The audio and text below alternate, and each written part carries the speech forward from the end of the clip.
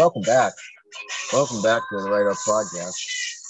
I'm Tom Casadega, joined as always by the host of this sumbitch, Greg O'Gray. Ray, how the hell you doing today? Doing all right, man. Little somber, little optimistic. Sidebar. I don't know. Well, I kind of know. About a couple weeks ago, I was scrolling through the Netflix and finally watched that the confession tapes of John Wayne Gacy thing. And like I've heard the name before, didn't know the story. Oh yeah. And it was holy shit. And that took me and has taken me down this very sort of uncomfortable wormhole where like I just been watching docs and listening to podcasts like serial killer podcasts and cult podcasts.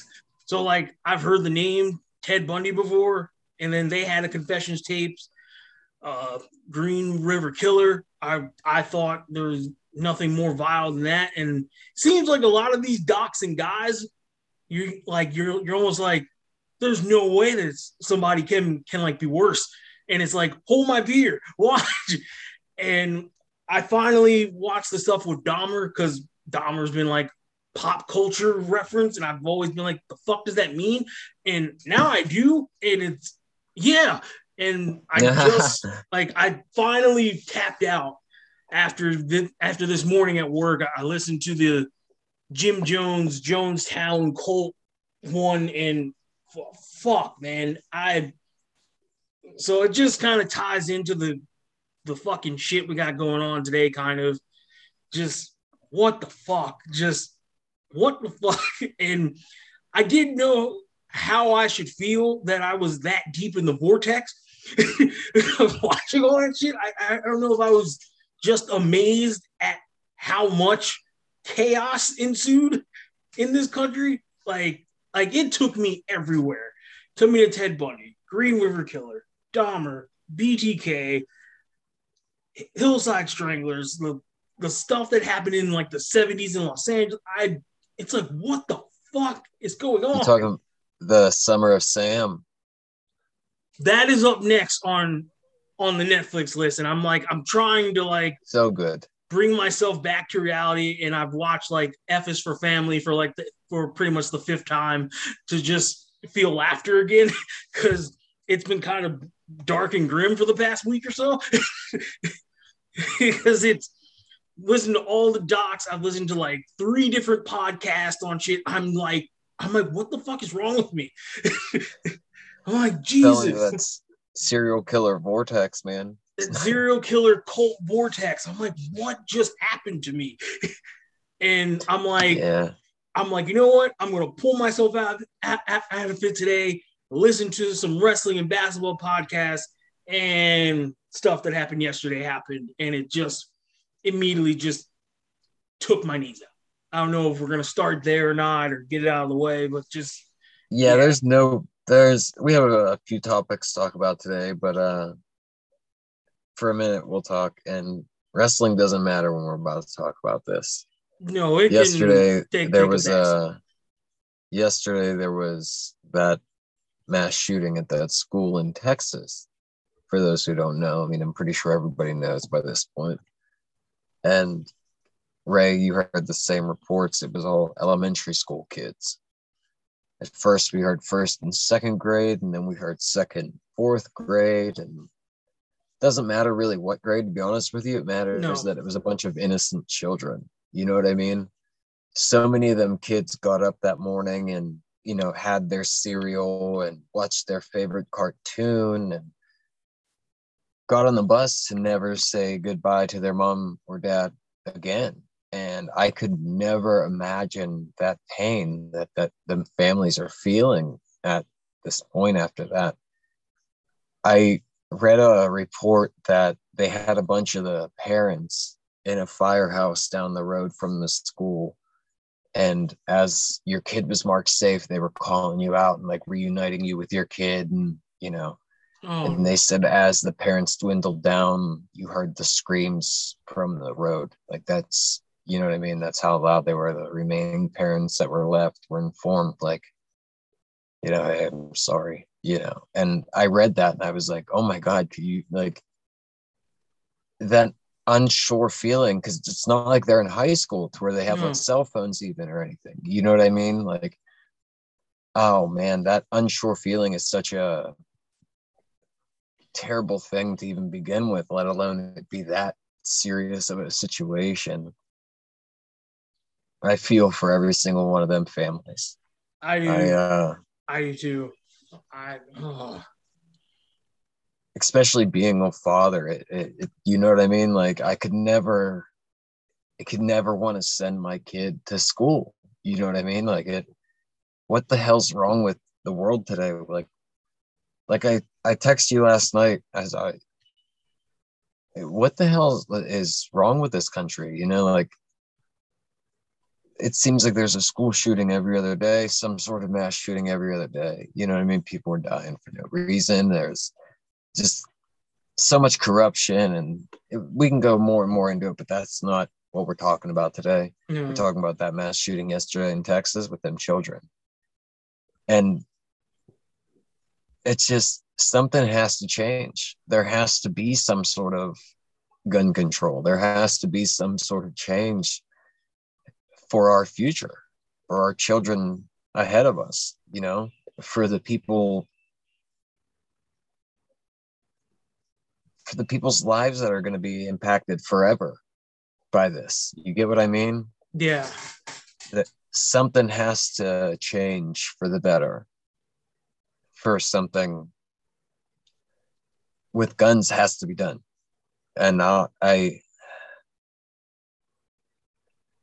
long gone are the days of being able to teach your son about a rifle, like watching a John Wayne movie, and kids don't want to be cowboys anymore. And you know what I'm trying to say? No offense, they have access to Google and YouTube. Be like, how do you do blank? And exactly, it's taking a very dark turn. They say bad things happen in threes, and it's you had the shooting at a grocery store in Buffalo with elderly black people, the Asian American churchgoers in Southern California, and then this. I like there's got to be someone with a decent moral compass and on Capitol Hill to really push that HR 8 background check thing and just kind of attempt to stop the bleeding on this. Yeah.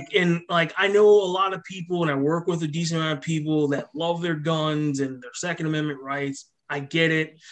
It's a very old, antiquated amendment, but whatever, to each their own. As long as you're not doing stupid shit like this, whatever. But like this isn't good, man. Like this isn't right. Like you're telling me elderly people can't go grocery shopping on like a weekend. You're telling me people can't go to a church where it's supposed to be safe in like a sanctuary. Again, I'm not the most religious guy, but that's supposed to be a safe place. In elementary school where kids are, not to make a pun or a joke, but they're probably learning how to write fucking cursive and they're not safe. Like, when is enough's enough? Like, when is it going to be like, maybe we need to reevaluate this because this is getting out of hand? And I think I saw somewhere like the number of mass shootings like quadruples like war-ridden countries, and it's fucking ridiculous. And I don't know what this weird obsession is with these caliber of weapons, but it's clearly doing a lot more bad than it is good. But me and you, again, like we can go down the vortex wormhole someday that we all know what's kind of powering this train to keep on going. And it's rather disgusting. Yep. I couldn't have said that better, to be honest with you. I will say this, it's insane to me that the government's so ready to regulate, a woman's body and what they can do with their rights and I was everything like just about that. to hit that. I was like, they're all about taking But they away. won't, yeah, but they won't touch a fucking gun. So, I mean, that really shows you what really matters to them. The same government that, you know, pleads and, begs for people to sign up for their military to go and fight for them are the ones that do the most corrupt shit, and they try to do things, like control a woman's body, change, rules and rights for gay and trans people and non-binary people and all that different things. There's so many shady things that are all happening that when these things happen, like these mass shootings with these kids, the government really has no answers other than, oh, pray for us, Yeah, pray thoughts for and us. prayers. What the fuck is a prayer going to do for an innocent child that lost their life right now? Sorry. I'm, I maybe some people can, find comfort in prayer in the Lord that way, but I couldn't. I couldn't. I What would a prayer do other than kind of just irritate me more? You That get like what I'm that's trying to like say to you? that's the best That's the best aid. they got. Yeah, Yeah, like what the fuck? Do some gun regulation. stricter Something. background checks. So a lot of these very Something. unstable people don't. And I know, and I already know that the mental health swerve is coming, which me and you have spoken. We are both pro for mental health and getting it taken care of. But this in this realm, it's not just that. It's lack of gun control and just letting anybody be John Rambo or someone from the fucking Expendables and live out their like Call of Duty Warzone fantasy. Like You're that has exactly right. nothing to do with the mental health. Like it there's a small percentage of it, but it comes back to you aren't regulating a very dangerous thing. You're just letting anybody get their hands on any of these high power weapons.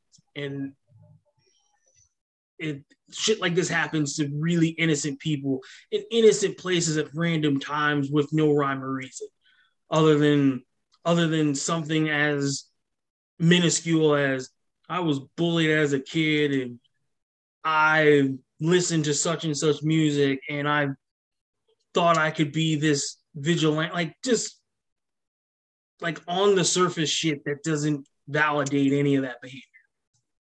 None. None. I Nah. That. Yeah. And like I feel weird asking you this, but I just have to because it's been on my head throughout the day. Like when shit like this hits the light with you and Tommy's not in school yet, does like this give like you and Kate like heightened anxiety or reservations about sending him to like any form of educational school? And like, does that turn you into that like hyperbolic parent that wants to like hyper control and homeschool their kid and like pretty much have them under like surveillance 24/7 because of shit like this? Is there any thimble of hope with you guys that it won't be like that by like the time Tommy's ready? Like what exactly is the thinking process for like you and Kate when you guys hear shit like this? Because obviously you guys are parents, it's like relatively new parents. it's actually one of the scariest things in the world. And actually, when that when the news came out about the shooting, when I texted you, um, I even said that to you. I said something along the lines of that, something like that. I said, this stuff constantly happening makes me want to homeschool Tommy. And that's literally how I feel. Yeah. I'm sure my wife feels the same way. We've spoke about it, but I don't know. Like it was more of in a I don't want to say frantic state, but it was in more of a talking about a brand new story. You know, she was kind of worked up. She was like, "Oh yeah, absolutely." She's more relaxed on that. You know what I mean? Like I could see her being optimistic to, oh, um, it's okay because this area is different, and being positive. Me, on the other hand, I don't know. I would need to see like proof that things changed, and I don't know. I That's something that me and my wife would have to talk to more about when that came, obviously. But with Tommy being my only son, it's more of it's scary because it's that exact unknown, exactly what all them parents are feeling in Texas right now, exactly what you know all I mean, Sandy Hook, and anytime a parent's lost a kid, it's exactly what that feeling is. Or anytime a parent has let their kid go out with their friends and they end up not coming home, it's the feeling of the nerves of, oh, hey, we're going out to this swimming hole in this river to swim. No, I don't want you really to go and do that, because what if you drowned? You know what I mean? Like, Yeah. especially if you really can't swim, you can't be on these, you know what I mean? Like different things like that. I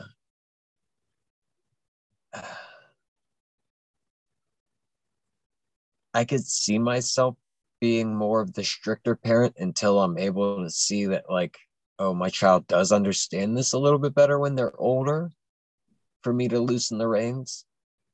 And that's only out of like scarce love. Because I don't know where my life would be if something happened, if one of my kids were in the like a school shooting. I don't know what that would ever do. I That's something I don't even like really to think about, to be honest with you. But like your question was about, homeschooling and everything like that, and keeping them under lock and key and having the tracking devices on the cell phone type of thing. Yeah. In today's day and age, you kind of have to be that type of parent until something's different. You have to be. Like I just said, long gone are the days of being able to go out until the street lights come on and coming home and being just okay. I I compare growing up when I was even younger compared to nowadays. It's just so different. You know what I mean? Like Yeah. the growing up and like stuff was a hell of a lot different. Like when you're able to stay outside and there's no cell phones or nothing like that. And it's summertime and you and your friends and you're hanging out down the road and the street lights come on, you have to go home. I just You can't do that nowadays. No. At least it And seems like it. it's God no.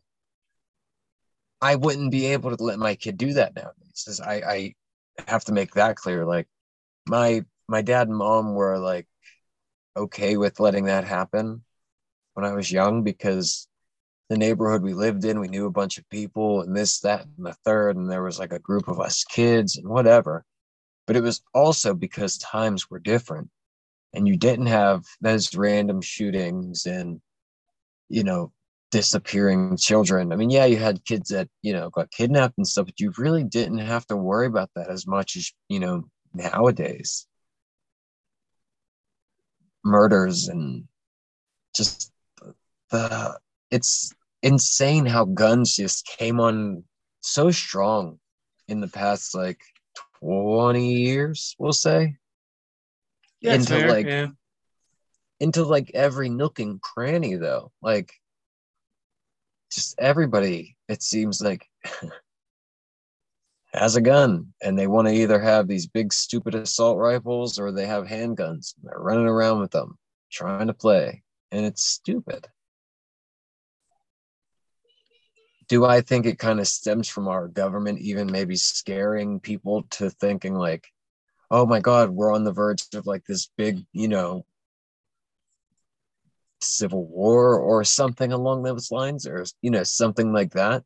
Yeah. Maybe, sort of. Yeah, there's like a part of that factors into that. We've talked a little bit about that. But ultimately something needs to be done about gun control, because you can't have that many guns just out and about on the prowl.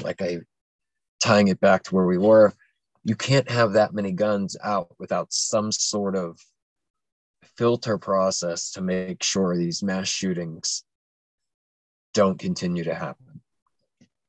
Yeah, I completely agree. It's like at some point, like when is enough enough? When is it time to really like listen to the people, listen to the masses, and like really look at the collateral damage and just go with the track record on this shit? Like I hate using this term because it's such a sentimental spot in history, but like the like trail of tears and you know what I mean, and bodies Yep. that are left. It's just like no offense, like is that not enough to like be like we really need to fix some of this because this doesn't look good. But America's supposed to be like land of the free, home of the brave, the great, and, all that stuff. Americans really don't have the best reputation that they think they do. Unfortunately, we don't. No. And it's, I don't know. It's sad, honest to God, man. Because growing up, America was, like the top country. You know that. And it's taken a very unique turn over like I'll be kind of mild and generous the past like 10 years for sure. There's a lot of just bad stank on our country. And it seems like if it doesn't profit certain things, it doesn't fucking matter. And that's really disgusting. And that, yeah, that's the bad thing, you know.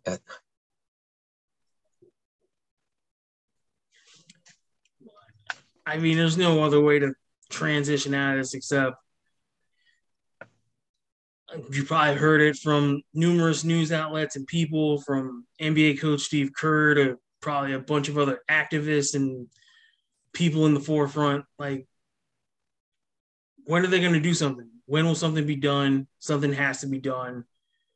And we just can't become numb to this shit and be like, oh, it happened again. Okay. Like, that's not acceptable.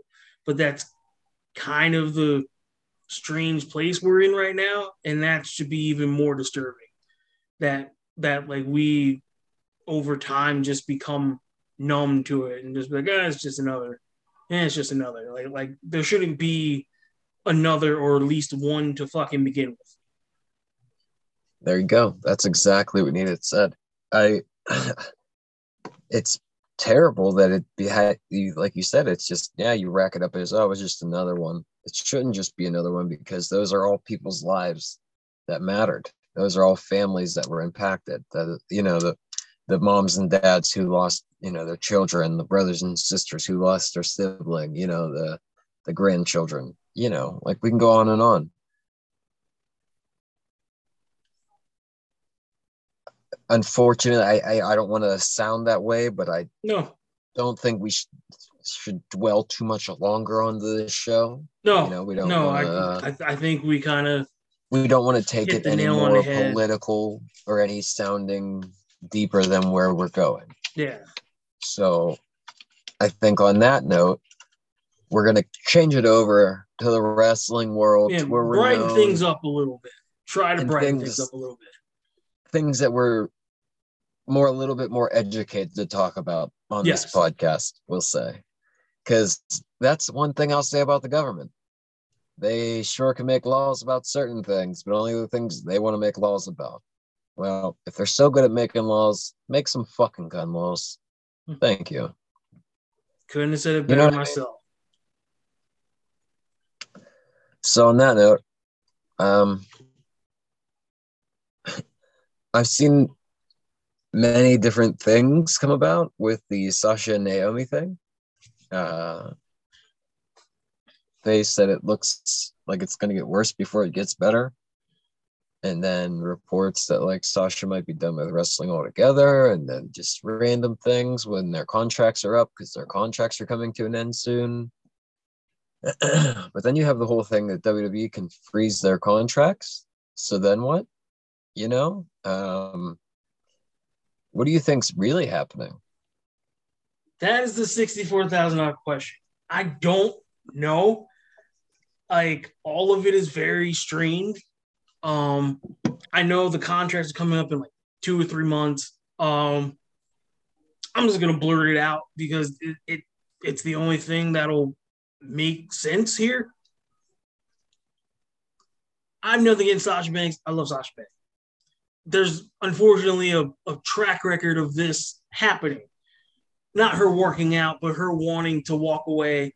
Vince says, go home, take a break. Because Vince realizes Sasha's licensed to print money. He's not stupid. And she's spoken out on like her mental health recently and being in the business and how that's a slippery slope of shit with her. I don't want to see her go, obviously, because she brings a lot to our favorite world, I guess. But at the same time, she's like one of the very few in like today's climate that can walk away and be fine, if not better off, because of the Mandalorian and the rumors and the not rumors, I guess, the buzz going around that based off the Mandalorian, they're probably going to do a couple more spinoffs, and one of her, and I believe her character is up for one of the spinoffs. I've never watched the Mandalorian because the Star Wars story thing is so congested and confusing. I just tap out. But like if Sasha really wanted to just be done, she's fine. Like she has Disney Lucasfilms patiently waiting. Where Naomi, I'm sure she'd be okay, but she's not as well off her street as Sasha. I mean, sure, she could, take on like a lesser stress life and start a family and, do like it sounds crazy, but like the simpler things in life. But it's not, but like, it's not like Naomi can walk away and have a lucrative plan B. You know what I'm saying? So, and I think WWE, I think I said this last week, on their docs and their docuseries and through the threads of their shows throughout the years, they've always had this narrative of if you go against the office, that's what makes you get over. That's what makes you separate from yourself. So that narrative's always been out there. So now it happens, and now it's an issue. It's just very conflicting. And my heart of hearts says Vince isn't going to let Sasha walk. He's just not. He may be frustrated and pissed off and irritated to no end because Sasha's one of a very select few that have no qualms about standing up to Vince, which is probably why Vince likes her, ironically. So I don't think he's going to let that particular cash cow leave, especially in this weird financial state of flux that WWE's in. They're making a ton of money, and they're, regardless if they don't admit it or not, they're trying to fucking sell this thing. And I don't think he'll want Naomi to walk because of the social ramifications. And I know this is like a small tidbit thing. But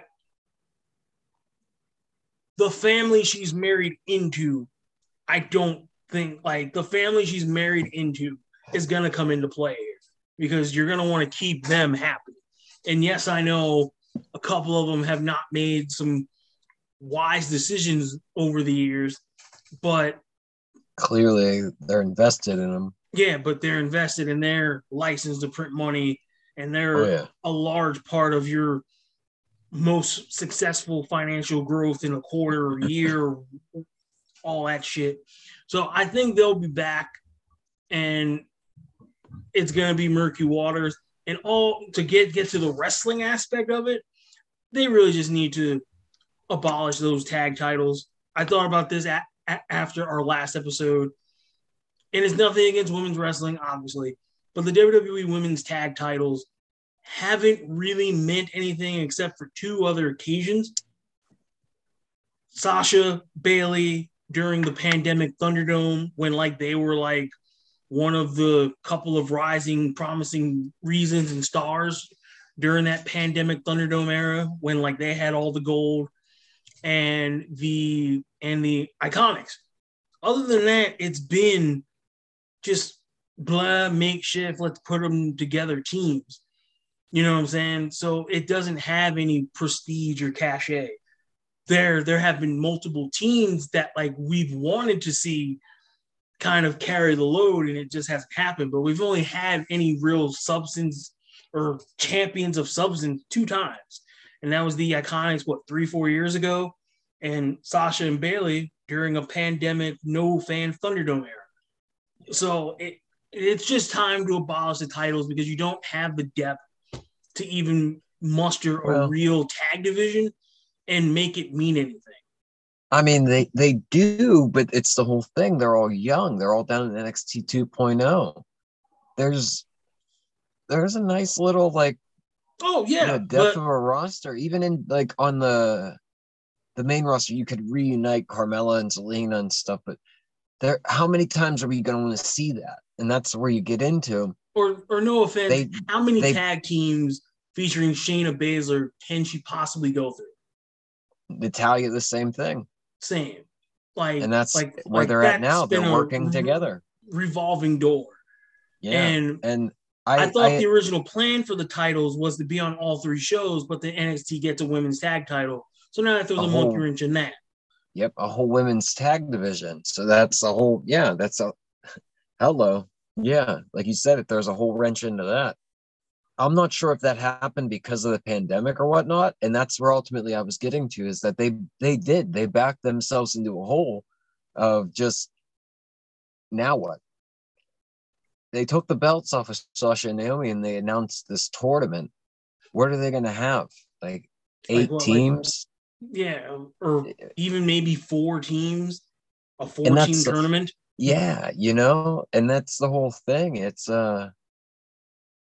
even if you do and you bring up all these different random NXT 2.0 girls, what are you going to have? Like kind of like Diamond Mine or Toxic Attraction. But now you have to go and introduce all these people like, oh, these are from NXT 2.0. And then it murks your water. Because like you just said, they have their own tag division. That shows you that they don't have the depth. So it's either you're going to call them up or you're not. Ultimately, like I said, they back themselves into the hole of the what if, of the what now, It's just, they fired everybody else, and now they don't really have anything, like you were saying. Yeah, and it's not good. No. Not good. I hate to sound like rude against anybody who's working hard, but creative just doesn't do good. And leaves nothing for these poor girls out there trying to work.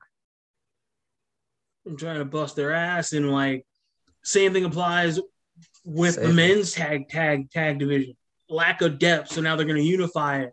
But so we're going to unify the men's tag titles to have what we've been having for the past 2 months, the same 4 teams in like rotation on both shows.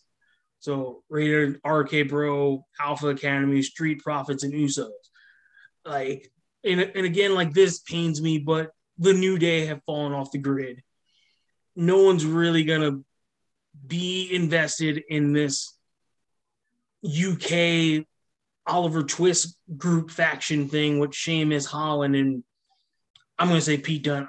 My fucking stomach cannot say Butch. I'm sorry. I just can't. And everything else, like it just shows that the old cliche or perception that WWE just doesn't care about tag teams is ringing in pretty strong recently. And it's showing on television. Then you add this to add to the fire. Yeah, it doesn't bode well. Like believe it or not, folks, there was a time where their tag team wrestling was the best in the world, arguably, and it has completely fallen off a cliff. And I'm starting to think that they really don't care that much. It's like, remember how bad it was? Like, what was that? Like 2011 when they first did that, when they unified the belts the first time because they didn't have enough people. And then they went and signed a whole bunch of people and tag teams and like people like Gallus and Anderson and the Hardys. And now everybody's all gone and they had all these different sets of belts. They need to just, like you said, get one set of titles and call it a day. And just like not in the brand split, but just merge the two brands. I think they need like to. Which I mean, we're more than likely heading down that road because of, again, just lack of depth. Because they've let the depth walk over to the other side, and now the other side has so much depth they don't know what the fuck to do with it. You're exactly right about that. So, I mean, as far as that goes, I think the more this is like a page 6 like controversy kind of thing. Like I just think the more shit unfolds, the nastier the narrative in the story is going to be.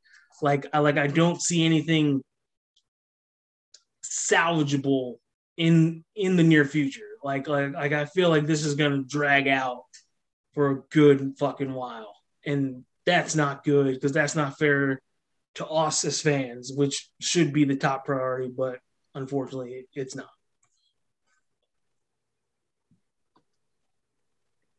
Who beats Roman? Who beats the Usos at this point? You know what I mean? They're booking them so strong. They're giving Roman everything he wanted. They're giving the Usos everything they wanted. You know what I'm trying to say? Like, and don't get me wrong, I'm loving it because I've been waiting for this for Roman for so long. The Usos are, I guess, been steady soldiers, just despite some shit. They're gonna have to build or elevate a couple of people. I'm hoping for one, but I don't want them to do it so soon. I think obviously based on his return and the way that he's been repackaged and presented, Cody's probably in those crosshairs, but they're running into another wrench in the operation of when do you pull that trigger? Because Money in the Bank is way too soon. SummerSlam is a possibility, but then how does that tie in to the, Rumble at the Castle in Cardiff show? And then how does that get to what all of us have heard, all of us hope, and also what makes the most sense at next year's WrestleMania, which is Rock faces Roman, is obviously the end game here. But are they going to do the end game where that doesn't need the title or a title? Rock and Roman don't need a belt. I'm totally there with you. So they got to find a way to slowly like take at least one of the titles off, which we would assume would be the WWE title. So Raw could have a regular champion on their regular show, because Theory's doing a good job, but that's a lot to ask. Like a prodigy that's not even 25 yet to be like to use Carmelo Hayes' term, the A champion on the flagship show because the main champion essentially is not there all the time, and it's probably not going to be there all the time, and very much well deserved. Like this past Roman has earned that, like, I guess pseudo Brock schedule. He's fucking earned it. He's fucking earned it. But yeah, they backed themselves into the corner by giving him that, though. His taking away the title this past Monday on Raw, there was nothing of substance on Raw. That's what I heard. They had a countdown for Cody clock. Like, what? Which again comes back to the way that they're presenting and repackaging him. Clearly, there's a big plan for Cody. I just don't think they know. They haven't navigated where this big plan's going. But clearly, there's a big plan for him. They just don't know where it's heading and when's the right time to kind of pop the confetti, I guess. Like, obviously, Money in the Bank is what, next week or a couple weeks or a month from now. The SummerSlam's in middle of July and not August. And then Labor Day weekend, it's the big massive show in Wales. And then it kind of goes back to the, I guess, traditional schedule, because I highly doubt that Survivor Series is going to be a stadium show just because of the time of the year, and all the stadiums that they would want wouldn't be available because, unfortunately, it's fucking football season. Hold on a minute. You messed up. We have Hell in a Cell coming up. Okay. Like, that's coming up like a week or two, right? Or next week? A few weeks. Yeah, no. This weekend we have Double or Nothing, and then I think 2 weeks is Hell in a Cell. Okay. But then 4th of July weekend is Money in the Bank in Las Vegas. And then, oh shit. Yeah, usually like the last weekend of summer is usually SummerSlam, like August something, you know what I mean? But then where do you go from there? Like, yeah, like you said, where do you go from there? Because I'm going to assume that they're going to want to do something big for that Cardiff show, because they're adding that to the rotation. I don't know if it's going to be a permanent thing. I think it's just going to be a one-off this year. They're going to have McIntyre fight Roman, and he's going to fucking lose, or he might challenge only for the WWE title, and that's where they take one belt off of Roman to please the UK crowd, so there's not a riot or something. Yeah, but so send them home happy. I don't see anything like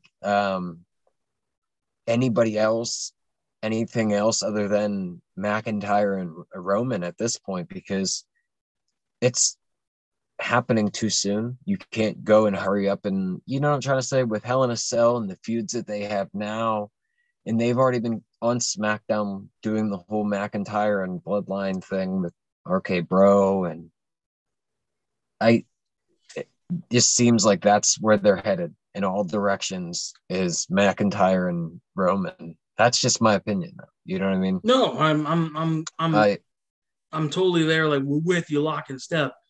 That, like, I'm hoping that Battle at the Castle doesn't become some major fixture. This is just like the traditional WWE random UK pay-per-view. And since they're doing things on such a grander scale, they actually got a big fucking stadium to do a show in over there. And the end game over there is always to send our fellow UK fans home happy. That's the whole thing. As soon as they even announced the show, before they even announced what it was, that fucking stadium had triple the it had so many pre-registers for the tickets. It was triple the amount of seats that were in the stadium. And they had to turn people away. And they did, and that's what it was. It was whoever was in line first got to buy their tickets first, and then such and such down the line. And it sold out that quick before even announcing anything or any kind of match or, you know, anything like that. So, I mean, like, remember they did the Super Showdown in Australia, and Australia. they, you know what I mean? And then they of course they do the Saudi Arabia shows, but essentially it's just one of those, like a glorified big overseas house show that's on pay-per-view now. They have the revenue and the money to not do those type of shows like Capital Carnage and Rebellion and shit. Now it's an actual pay-per-view that actually means something. Yeah. They'll follow the storylines. They'll do the, you know what I mean? Compared to back then when they would go over and do those UK exclusive pay-per-views. Do you remember that? Yes. Well, see, And like they would kind of do you see what threads I of mean? story, but then it would be like kind of not. The main event would be like a throwaway world title match or a 6-man tag match with like Taker, Rock, and Austin versus like Triple H, Angle, and Booker T or some. You know what I mean? Like it was always something. Like live eventish. Yes, there was always that over live event feel. Like it was like a glorified live event, and I really think that Australian show was solely to put the Iconics over with the women's title. And Murphy. Oh, well, I forgot about the Murphy thing. Fuck, because the cruiserweight division. Yeah. But yeah, they got that pop. They got the iconic pop. They got to make all that money off Triple H and Undertaker. And then that was it. They got their money out of Australia for doing that, deal that they had with them. And then they were like, peace, dog. Like Nobody that's really pretty much remembers it. that shit. Yeah, you know what I mean? So, I mean, it's just, I just, I don't know why everybody expects something so big and different from WWE. Until I see regularly different, I won't be surprised by anything that they're doing. You know what I'm trying to say? Yeah, I'm pretty much the People same are way. throwing all like I've been some like YouTube videos and stuff that I watch, and some of the people I listen to put like all their eggs in these like baskets of what's going to happen for this UK show because they're over in the UK and I'm listening to them, and I can't help it, but everything they say, I'm just kind of like, yeah, I don't know if that's going to happen. You know what I mean? Like, except for the McIntyre thing. That's the main thing over all of this. Like, I don't see that show becoming a regularly show, and I don't see it being a big deal to WWE. It's just, it's to me, like I said, and It's a I'll cash stick grab. to it. Yep. That. Thank you. It's just That's where I a was going to very wrap it with. lucrative cash grab. Yep. They knew that the UK people wanted a pay per view. So what did they do? They went and bargained with different arenas over there. They were like, look, let's do a fucking nice big one, make them happy, tap that cash grab, and get the fuck out of town. And that's what they're doing. So yeah, so like I've kind of kept that thought in the back of my mind, and I'm just trying to be optimistic when I know I shouldn't be. But they've got a lot of little cracks in the crevices that they need to fix before those little cracks become very large and tear down a lot of shit. Because they're in a weird state of flux. Like they are, but they aren't at the same time. They're making all the money, but they're chasing away all actual wrestling fans and just having kids and these one-off kind of casual, you know what I mean, fans just here and there. Oh, hey, wrestling's on. We had nothing else to watch on a Monday. Let's turn it on. Or like, oh, our 6-year-old Timmy really likes Roman Reigns, or our daughter really likes that Sasha Banks, or they really likes Ronda Rousey. You know what I'm trying to say to you. Yeah. With the whole PG product, that's where their main aim seemingly is going. But they still have that little bit of that aim for the people like us to keep us roped in. You get what I'm trying to say? Yeah. It ain't like after the Benoit murders. It ain't like after the Benoit murders to where everything went squeaky clean. You know what I'm trying to say? Yeah, that was a It ain't, total about you face know, for obvious yeah. reasons.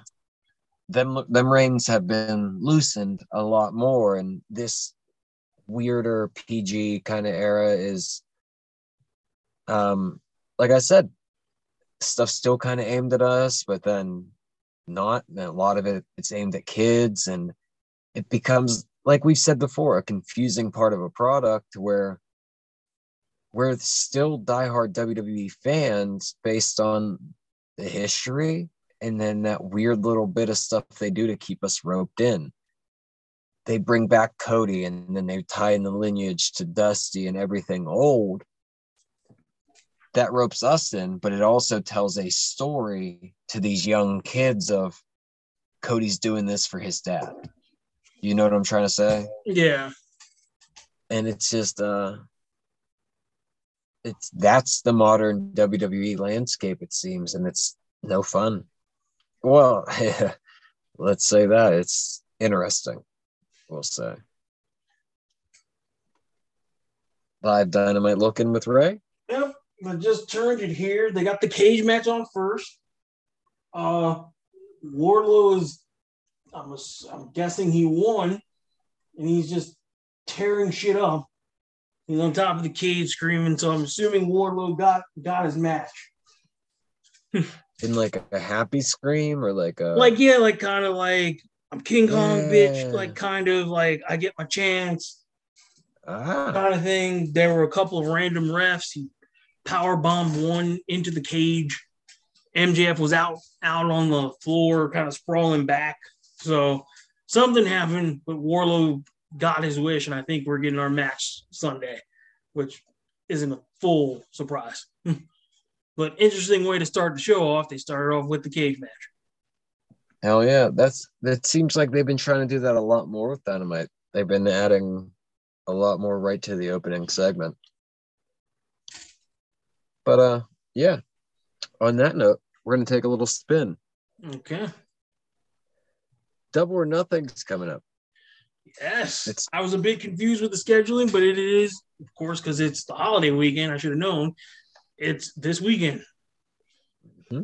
Yeah, and the third year anniversary. I don't know if you want to make that an anniversary, but I think they are. So yep.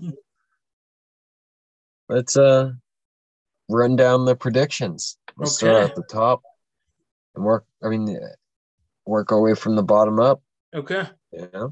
I'm gonna pull it up now, so bear with me. All right. From bottom up, I don't know if there's pre-show, kickoff show. Yes, going with what I see here. I know the buy-in. I'll do the buy-in. Hold on.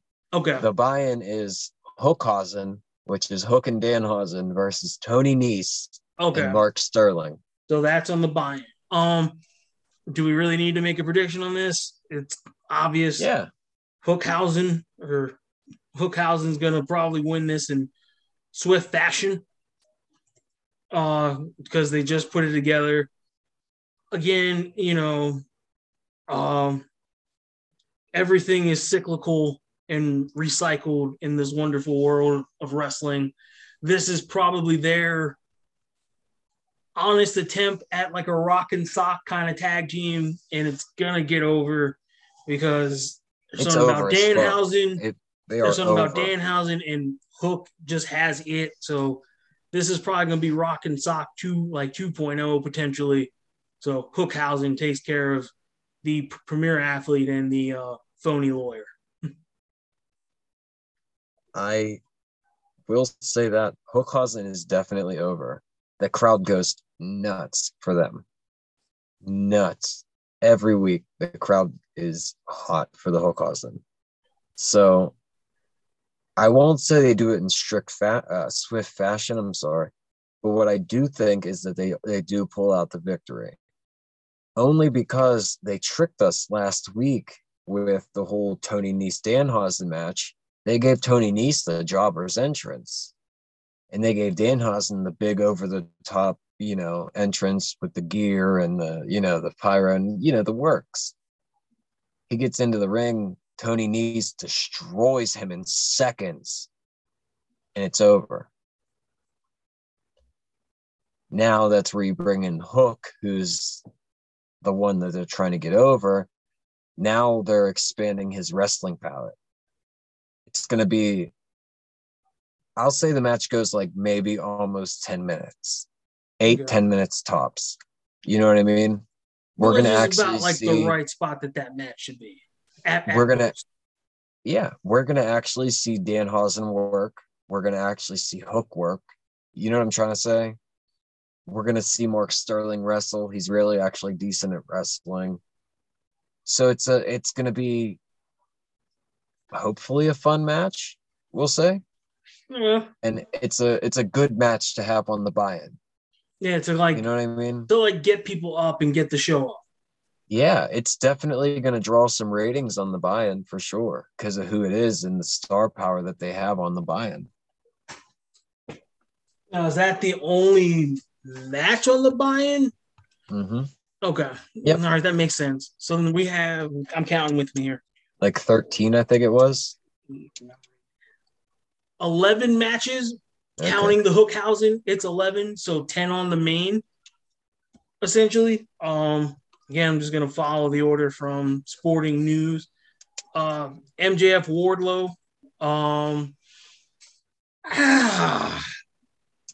I'm going to go with they're gonna go with the wave of momentum and go with the big fella because MJF can kind of take the loss and will still I still feel by year's end he will be holding that championship by hook or by crook. But this is probably the plan or the idea of the summer of Wardlow, and it starts this weekend. So I'm going with the big fella to finally get his hands on his angst and finally get him. And it just kind of and then we branch him off from there because at that point there won't be well there might be a rematch because it is modern wrestling, so there probably be a rematch. Yeah, I have to agree. I think Wardlow picks up the win. There might try and be some fuckery, like Sean Spears tries to interfere, Yep. something silly, but ultimately Wardlow picks up a win to a big pop from the crowd. That was my thought. All right. Then we have House of Black versus Death Triangle. Man, this is if this was like a disappointment bowl, this might be the like championship game of that bowl game. I don't know what direction Malachi's went into or they're putting them into. Death Triangle is just kind of there. I feel bad for Pac. I had high expectations for Pac after his exodus from WWE. I'm gonna assume they're gonna keep putting the rocket ship to the House of Black and make this work, and they'll beat the Death Triangle since the Death Triangle don't really have much substance right now. I'm gonna hope that they eventually just separate them all and let them go their separate ways, let them do their thing. But this is a faction heavy company, so they kind of need them. So, but I'll go with the House of Black to come out strong, and hopefully they finally tie the loose end up, and Julia Hart helps them win this match, and she finally joins the group instead of making us linger on for the inevitable. Very good. So I think that's a safe one if you had to go on DraftKings because I know FanDuel does not do wrestling gambling props, which is bullshit. FanDuel, please get on that because you would make a lot of money that way, and so would I. Next on the list is the Jericho Appreciation Society versus Eddie Kingston, Santana Ortiz, and the Blackpool Combat Club, represented by Bryan Danielson and Moxley in I don't believe they named this a fucking match. Anarchy in the Arena match. There's something wrong with Street Fight or Gang Fight, apparently. So in You the would think. Anarchy in the Arena match, going with the BCC, Kingston and LAX beat the Jericho Appreciation Society. That just makes sense. They got to do something. Maybe this is a lead in to the big looming rumor that there's going to be another set of titles coming in, a 6-man, or as they say on the show, trios title. Maybe this match will open the floodgates for them to get that belt going and put it on either Kingston, Ortiz, and Santana, or Blackpool Combat Club. But I'm going to go with the Blackpool Combat Club, Kingston, Santana, Ortiz beat the crap out of Jericho Appreciation Society. And let's hope it's not a marathon of a match. I completely agree. I mean, we're just racking them up together. Just all due respect. Let's just not every match, I hope is not, but AEW track record tells me otherwise, that every match is going to be like a 20-minute long college essay match. So just some matches just don't need it. And this should be on that list. I mean, overall, we're looking at like a 5-hour show with the buy-in. Yes. So. And that's probably on the low side. As crazy as it sounds. That's probably on the low side. It's because they put like everything into these, cards. They only do 4 pay-per-views a year. And then they put they put everything into these shows. So then you have these 10, 12, 13 match cards like we have coming up at Double or Nothing. But yeah. So the next match, for me and you, we've seen this incarnation of it. For others, this will be a first timer. The Hardys versus the Young Bucks. Let me just get this out of my system. This incarnation of the Hardys is absolutely abominable to look at. Jeff, I'm definitely afraid anytime he does anything Jeff-like. Matt kind of looks like he's in dad bod mode. Matt and Nick are gonna probably pull out every stop imaginable to get this match over. This is probably gonna be a paint by the numbers match, and that's not a slight. That's just the way that this thing has to be, because there's no such thing as time travel to send Matt and Jeff back to 1999 and have them time travel back to now. Unfortunately, there's no such thing. So I'm going to go, screw it. I'm going to go with the Bucks. The Bucks pull off an upset, and this is going to be a ongoing thing that probably ends it all out, because there's a good opportunity there and it'll end it all out in some kind of TLC match. I could see that. And that's kind of where I'm at now. The Hardys are on some sort of roll. So with their whole, I don't know. Lately I've been seeing Matt, this whole feud was rushed. A lot of it was built online. So then when it was able to get on TV and have TV time, it wasn't the best. And a lot of it really made no sense, to where when you see it on TV, it looked rushed, unless you follow it on like BTE and then social media and things like that. Yeah. I'm one of them people. Exactly. I'm one of them people who considers it even rushed. And I've seen the dumb shit that they put on social media and everything, building this feud. Ultimately, I think the Hardys are going to end up picking up the win here, because I think the Hardys pick up the win here, and then they challenge the winner of the tag team titles. That leads the Hardys into their program, while it keeps the Bucks kind of still occupied on the Hardys, plus doing their own thing. Watching the Hardys win the tag titles is going to drive the Bucks crazy, challenging the Hardys again for the titles. Maybe another ladder match at All Out for the belts. I could see that. So it'll be kind of like a hot potato situation for the tag titles to get to that big match that everyone's probably going to want on a grander scale. Well, it don't even necessarily have to be hot potato. I mean, you could have Jungle Boy and Luchasaurus retain and then they have a classic match with the Hardys on like a Dynamite or a Dynamite special, and they lose the belts that way, or you have, Hobbs and Starks pick it up, and then they drop them and there's your hot potato. But who knows? You know what I mean? Fine. Like I said, it was We just shall random see. thought. This Yeah. should be this isn't going to be the end of this. This is just the start of it. Yeah. Then we in have one way, shape, or form, it's just the start of it.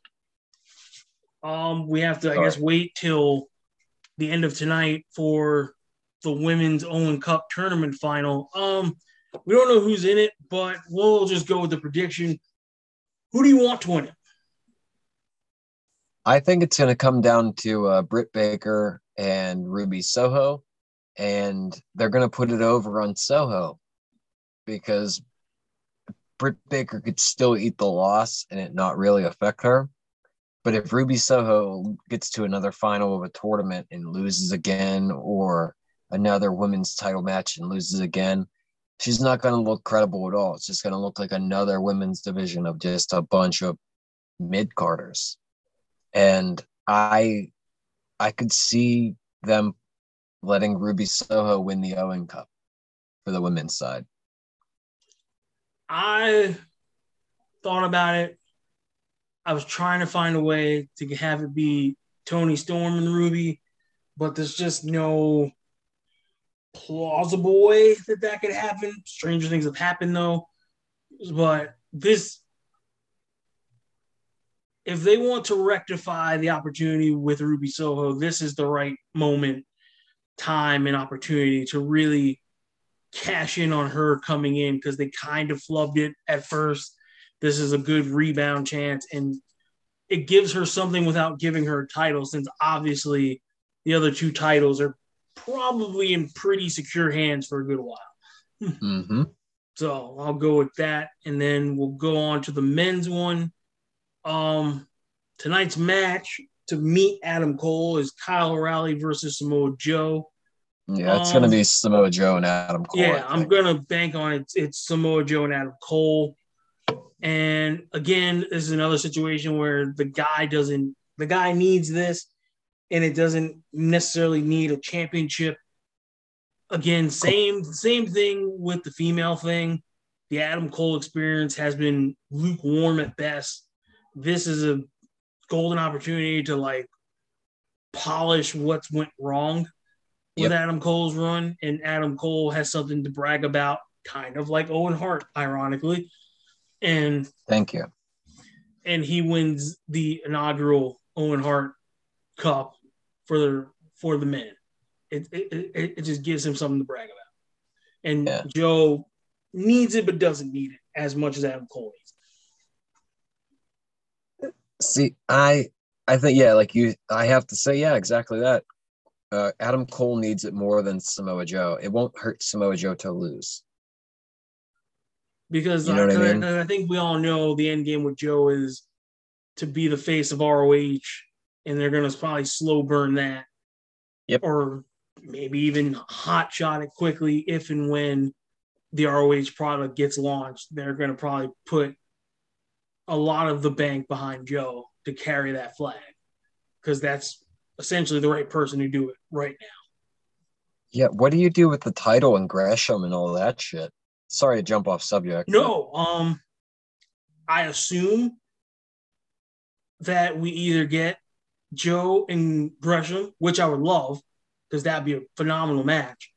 Contrary to people's qualms about Gresham, Gresham's great despite. Yeah, I think he's great. Despite he's undersized. Or they can go the paint by the numbers way, do Gresham Lethal, Satnam Singh, Dutt, cost Gresham the title, you give Lethal the title, and you continue the Joe Lethal story from light years ago, and then Joe takes off a Lethal. There's the AB route, and then there's the ABC route. They'll probably go the ABC route, because it'll, in a way, kill two birds with one stone. So I'm definitely going to go with that. because Joe's the TV champ right now, and Mm-hmm. they'll make him a dual champion, which would be pretty cool. Or they'll find a way to have him relinquish it or lose it to Jay, someone. Jay Lethal, he used to hold the world and the TV title for a long ass time That's in what I thought. ROH. Mm-hmm. So that's not out of the realm of possibility.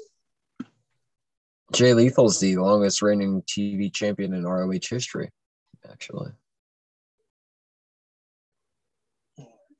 Random fact. Yeah. So, but yeah, back to the Double or Nothing predictions. Yes, we'll move on. Tag titles, right? No. Next up is this should be a rather swift match. Jade Cargill versus Anna Jay for the TBS title. Clearly, if there's one lock for the night, it's that. It's going to be Jade continues this undefeated streak. Yeah, this Jade is going to be a slow losing. burn where it's probably going to lead to what me and you probably think is going to lead to. So, yeah, we'll just breeze on past that. The triple threat tag, Jurassic Express versus Team Taz versus Swerve in My Glory. Is that good enough? There you go. All right. You should tweet them that. I probably will do that after the show. Swerve in My Glory. I would love to see them give it to Swerve and Keith Lee, but fuck it. I'm going with it. It's time. Pull the fucking trigger on this. Starks and Hobbs. They look great. They're constantly money superstars every time they're in front of a fucking camera. It's time. Team Taz needs some positive polish and they need some clout. This is the right thing. You can kind of do like a pseudo bloodline thing where like they can say that they have all the gold, or at least most of the gold, and it gives Starks just more reason to be that chicken shit heel, and it gives Hobbs an elevation that he desperately deserves and needs. So I'm gonna go with Team Taz leaves Double or Nothing as tag champs. Nothing against Jurassic Express. Jurassic Express, and I'm sure we'll get to it because it's the last match. The AEW World Heavyweight Champion have just had these dry, not very investing runs. And the whole Christian's your hype man thing, it's kind of ran its course. I'll say it. I think Jurassic Express period has ran its course. I thought it did back with Marco because it just took a lot of potential out of it. It's either Jungle Boy turns on Christian or it's standard paint by the numbers. Christian turns on Jungle Boy. We get that's like the student versus teacher thing. That was my reaction to it. I was gonna say if they lose the titles, Christian will get into the ring. Jungle Boy will do that. I'm so sorry. And Christian will be like, it's all right. Patting him on the back and then grab him and drop him with the Unprettier. Yep. Before Luchasaurus is able to react. You know what I mean? Then Christian will run away, having him be a dirty heel now. And then we get heel Christian. Fight. Yep. And then heel Christian will fight Luchasaurus and beat him. And then Jungle Boy will end up beating Christian, probably at All Out or something. You know what I'm trying to say? Yep. That's if they drop the titles at all.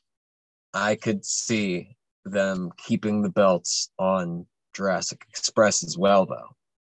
Which is, There's a few matches, and I'll say that, there's a few matches tonight that I just completely am unsure on who's going to be the one to really win.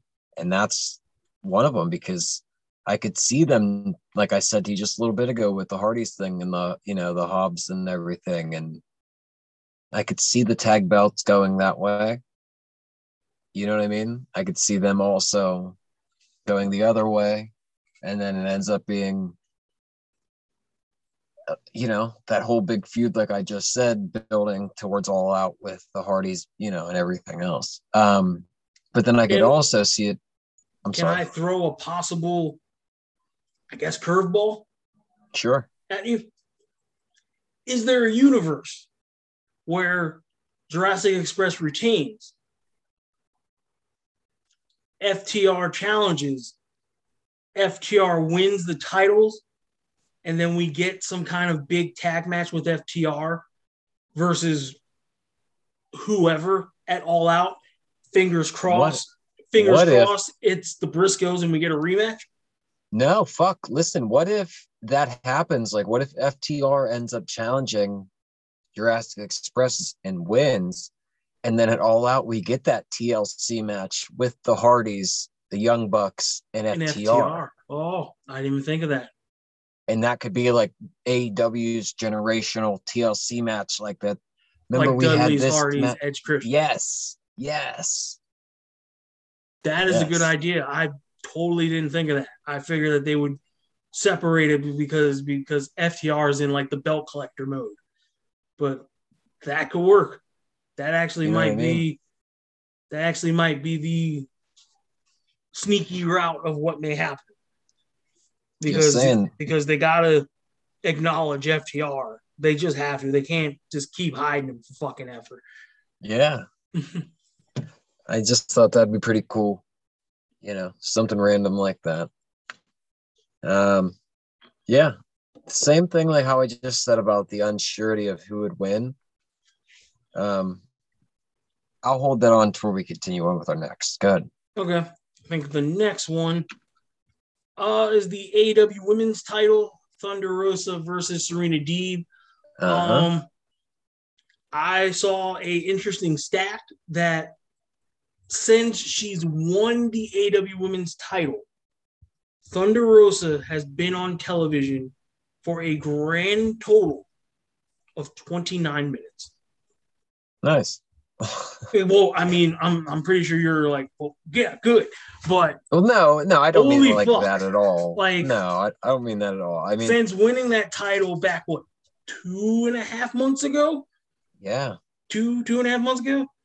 She's been on a grand total of not even a half hour, just a little under a half hour.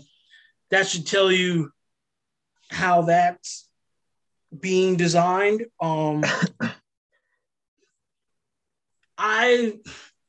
Serena Deeb's promo last week was amazing. Yes, I know she sounds robotic, but it was from the heart, and yeah, she has to have her moment in like the sun at some point.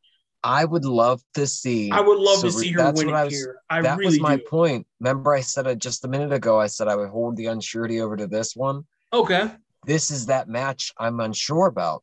Because I could totally see Serena Deeb tapping out Thunder Rosa and winning the women's title. That promo on Wednesday was fucking real, man. Yes. I changed my body for them. I put implants in for them. You know what I mean? Like, that shit was real, man. That was good. And like you just said, her to get her moment in the sun. Hey, let's fucking do it. You know what I mean? Yeah, like let's go full circle and like give her this, because it's not like it's gonna hurt Thunder Rosa and you can run it back and have them have like a summer feud which ends it All Out, and then you just kind of go from there. Yeah, like, you know what I'm saying? Because like as wishy-washy as Thunder Rosa is, she's kind of Teflon, where like it's not really gonna tarnish anything.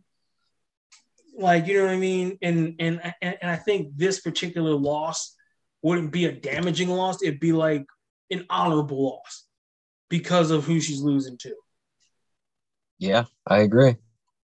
And if anything, it gives us a much needed Britt Baker palate cleanser out of the title pick. Yeah. Well, my whole thing is, for that period of time that Britt Baker held the title, the women's title has the deepest track record of who's held it. Think about it. It went Rio, Nyla Rose, and then it went Shida, and then Britt Baker, and then now, obviously it's on Thunder Rosa. We could see a change on, Sunday or Saturday, whenever. I'm sorry, but I don't know. It seems like when the woman's hot enough, they put the belt on them, and Britt Baker was the one to be able to hold that for a while they didn't have anybody hot enough. Thunder Rosa got over, And that's what I've tried to tell you before. I know. I just didn't see it. You know what I mean? You had these people that were like all for it, and I didn't see it, man. I just didn't see it. No. And then, so fingers crossed, Serena Deeb pulls off the upset and finally becomes a champion because it's long overdue. From the implants to Straight Edge Society, like it's fucking time. Yeah. And then we get to our main event, which for some people is a toss up, but to each their own. Adam Hangman Page versus CM Punk. The Hangman's title run has been very flat, disappointing, underwhelming. I feel bad for him. He's kind of had to become this impromptu heel because no one's gonna boo Punk. I have a bad feeling. Hangman's gonna beat Punk. That's in my gut too. I could see the powers that be here wanting to double down, triple down on Hangman Page, and at least have him go through the summer and potentially get a rematch at All Out, which is in Chicago, and we do it there. But this is their Hail Mary attempt to give Hangman title reign some kind of oomph. And if he beats Punk, that's probably that oomph that'll get him through the summer till we get to Chicago at All Out. And then we do something we probably should have done 6 months earlier. And we'll have Punk hold it. And then we can rehash what should be hands down the feud of the year, Punk MJF. And we go from there. Punk MJF to end the year with much higher stakes.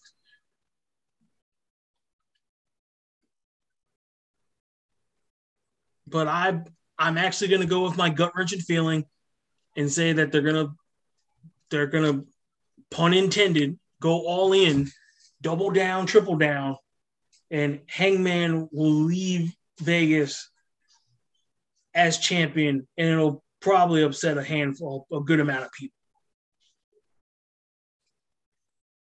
I think, yeah, that's what I was saying. I just have that feeling that in their mind, AEW is proud of Hangman's title run. They don't see it as lackluster in AEW. And in their mind, they're building it as Hangman's knocking down these big challengers. But I just, I don't see it that way. You know what I mean? Like you said, it's been not what I expected as Hangman as world champion, especially after coming off everything with him and Kenny. Yes. In the whole build up to that point. Yeah, and it's just it hasn't lived up to what I expected, like what I think a lot of us expected. Yeah, and not to be funny, this hasn't been cowboy shit. Nope. At all. But to certain people who do the booking, they think it's gone just the way that they've written it. So I think same thing. I think Hangman walks out after one of those bloody matches with Punk, still champion. That's our prediction on AEW's Double or Nothing this weekend. We can probably clear this out. There's not going to be a big, massive Jon Moxley like debut at this year's show. Probably right. There isn't anyone of substance that like we can think of that would have that like Moxley showing up to Double or Nothing kind of pop at the end of the night after the first one.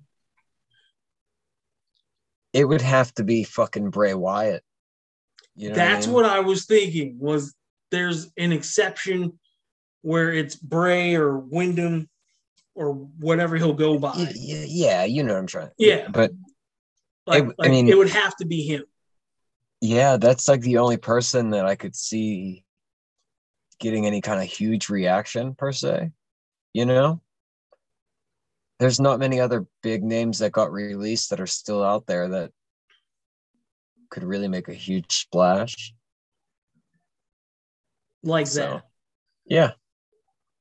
No. It's either they would have to include Wyatt somewhere or they just don't. Wyndham, whatever. Yeah. Right. But that covers that. Yeah, that's our double or nothing predictions, like you said. Now we're going to turn it just a little bit different here. WWE has Hell in a Cell coming up. Okay. And I wanted to ask you, what was your favorite Hell in a Cell moment or match all time? Oh, if I could look into my crystal ball, I probably know your answer. And I was going to say, it's kind of obvious. Very much justified for numerous amount of reasons. For me, this isn't a cop-out answer, but I mean, some people will probably see it as a cop-out answer. Bad Blood, Shawn Taker, and the debut of Kane.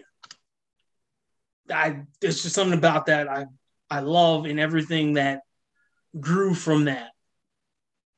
Yeah. Other than that, I'm sure there's a bunch of other Hell in a Cell matches, but they like right now because my OCD can't sit and decipher through all of them. They all kind of blend together. Like I believe there's a Shawn Jericho one during that weird.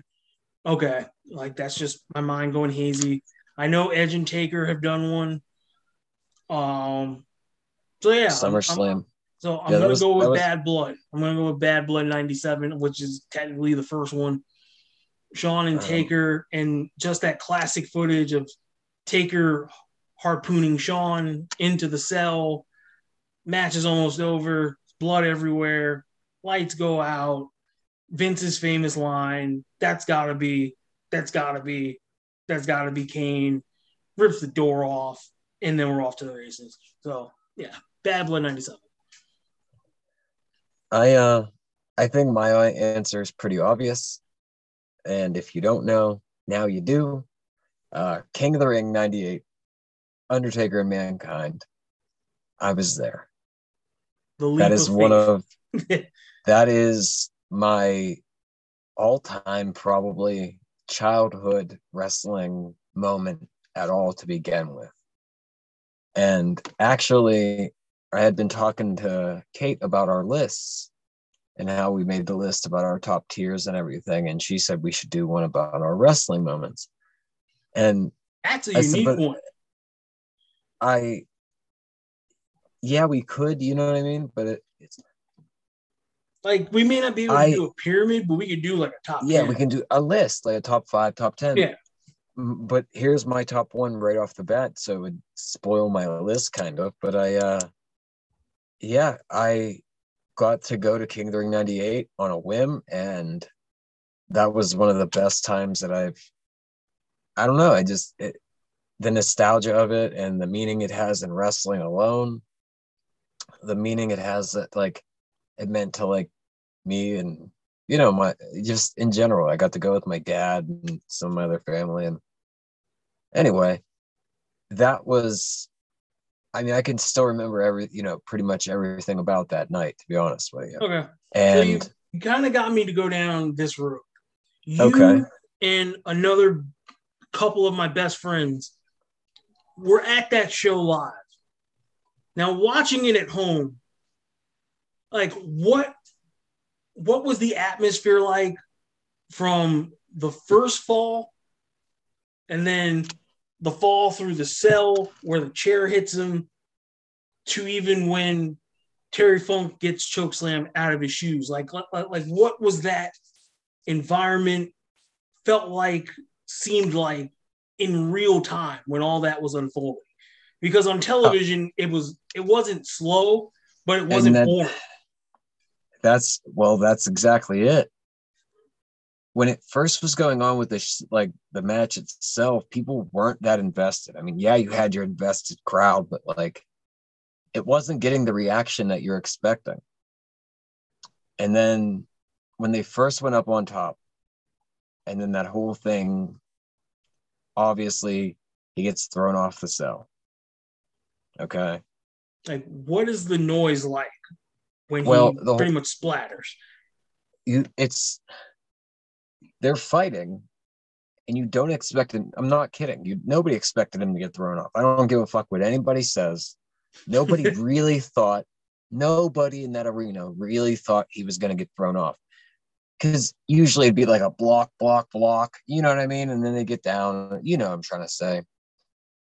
Well, sure the shit. It was more of that, like, oh my God, like it really happened. Because it happened in a split second to where my other friend was there. He didn't even realize it happened because it happened so fast.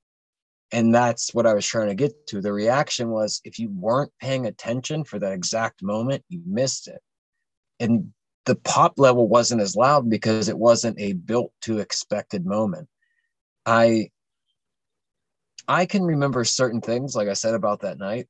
You know what I mean? Like, I can remember the majority of everything, like the matches and whatnot, because I've watched it over and everything. But I mean, like, anyway, that pop wasn't like people try to expect. That first, him getting thrown off the cell, that's what got people more invested. Then people were really concerned watching them lift the cell a little bit and then get him onto the stretcher and then him get, pulled away. Then when he stands up, and then that's when he gets a reaction because people were like, holy shit, he's walking back to the ring. People start to cheer. Well, the match goes back on, and then he goes up the cell, goes through the middle, out of. That wasn't supposed to happen. You know what I mean? They both could have fell through, and that whole story. People would drug this Hell in a Cell legacy to death, but that wasn't supposed to happen. So when that happened, people fucking shit themselves because everybody was already invested from that first time. You know what I'm trying to say? Yeah. The aftermath of the first throw got everybody invested. Like, oh my God, he really did get thrown off the cell. Well, then the whole thing that, they went back up, went through the middle again. Taker jumps down through the middle, choke slams Terry Funk out of his shoes. And then the thumbtacks come out and everything. And it's a mess. The history from there is what I'm trying to say. But the environment wasn't an instant. It wasn't a hot crowd. You know what I'm trying to say? Like it wasn't boiling to where like every single move got a reaction or anything like that. And that's just to the absolute best of my recollection from, being the age that I was when I went. You know what I'm trying to say? Like, I mean, I can remember just random things like the King of the Ring final. You know what I mean? I don't know. I remember I was sitting next, and this is random, but I can remember I was sitting next to these people. Like, as my family went down the row of seats, it was like my dad and then me at the end instead of like vice versa for some reason. But anyway, these guys were like talking. It might have actually been, but anyway, these guys were talking, and they were like adamant that Ken Shamrock was going to win the King of the Ring. You know what I mean? And I can remember just being younger and being like, no, I don't, you know what I mean? Like, no, I don't think that's going to happen. But I don't know. I can remember like the opening match with Kai and Tai. You know what I mean? If I'm not mistaken, like I said, Kai and Tai and the Headbangers. Random other things. You know what I mean? I don't know. Like I said, the reason it has, you know what I mean, is why it's going to be my number one moment of not only my Hell in a Cell all time moment, but if we did a list of like my top 5 wrestling moments, that would definitely be number one being in King during '98. You know? Okay. Like I've always wanted to ask that to you and my other friends, and it never came to me to ask until now. So Yeah. but I don't know. I yeah. mean, I've been at some nice crowds in wrestling. You know what I mean? Like, I mean, I've been to some decent shows in my life. And if we're only doing WWE, I can do that list kind of more clearly. But then when I factor all time in, King during '98 is still going to sit up top all time. But then my 2, 3s, 4s, 5s even get a little bit more blurry. Because, like, you know, me and Kate went all out. Or, I mean, wow, all out, all in. The first, you know, all in. The only all in. What am I trying to say? But we went to that, and that crowd was something so unique, but everybody was so respectful. You know what I'm trying to say? Yeah. And that was the original AEW audience, was a very respectful, well-behaved fan base before things changed, the pandemic and then big signings and just everything. And then fans came back, and now it's just, you got these rowdy fans. You had that one dude jump the barricade and climb onto the ramp for the MJF and Jericho segment. You know, just random shit. I've seen some really good crowds, but I've also been a part of some terrible crowds, you know, like Royal Rumble 2014 was kind Oh of God. interesting. You know what I mean? With Batista when he won. I mean, I was part of the crowd fucking booing the shit out of him too, but it's the point of like Ray came out 30 and everybody was just kind of like, just poor Rey Mysterio, man. I'll say that forever. That's the loudest I think I've ever heard Rey Mysterio get booed in his, like, in my whole life, period. They Pittsburgh just shit on him. They just shit on him. And I don't know. I could go on and on, but one day we'll have to do a list. How about that? Absolutely, yeah. All right. So on that note, we'll do one of our last segments. Kota Ibushi in New Japan has become a very sticky situation. That's one way of putting it, apparently. Lately, some things have came out, and he was tweeting with Dave Meltzer just out in the open, and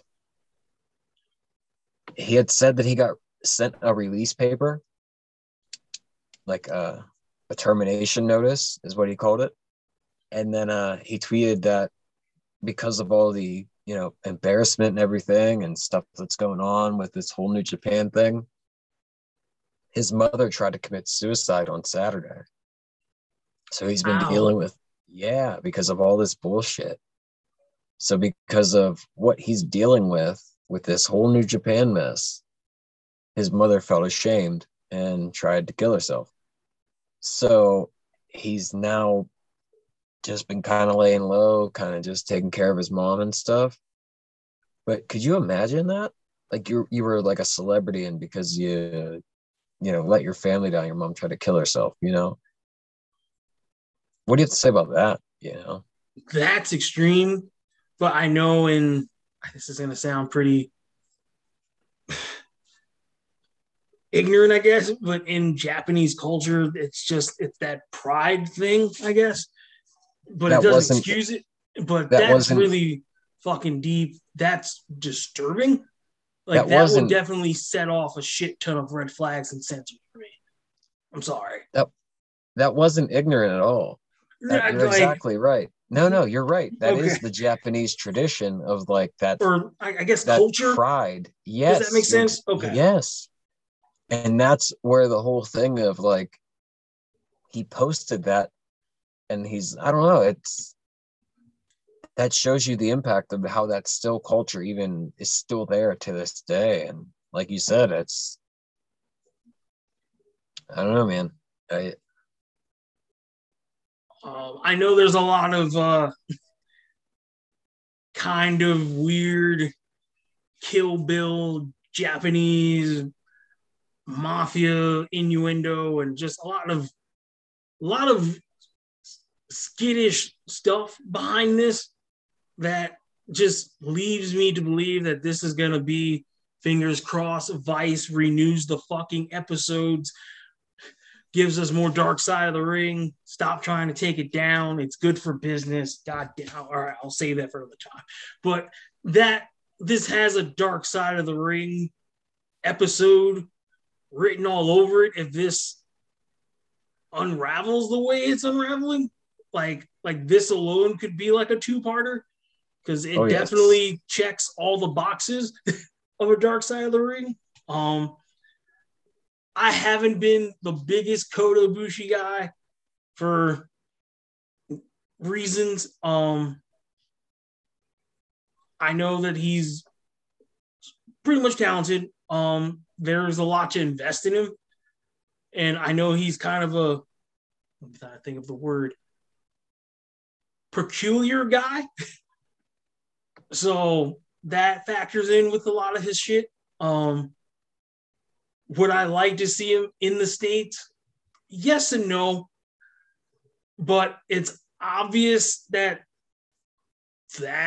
if this is what he wants to continue to do, obviously. So I'm going off that premise. If this is what he wants to continue to do, his only avenue is going to be to come here. And then we kind of know which route he's going to go. Because him and Kenny have done a lot of that kind of funny, haha stuff in Japan. They've been partners. They have history. And like a lot of the stuff that makes Kota Ibushi look special is in AEW. If he goes to WWE, he's probably going to be Funaki 2.0. Let's just be real about it. So, you know what I mean? So it's obvious that there's one direct pipeline for him if he wishes to continue doing this wrestling thing, or maybe, who knows, he steps away for a while. But I know his window of time, because of the style he works, limits that exodus for him. I know for the AEW stands and the AEW faithful and the Japanese wrestling faithful that have been banging his drum for, God, it seems like a decade now, would absolutely want him here. But he's going to run into the problem that a lot of the other big signees have ran into since joining AEW. Where does he fit in? How does he fit in?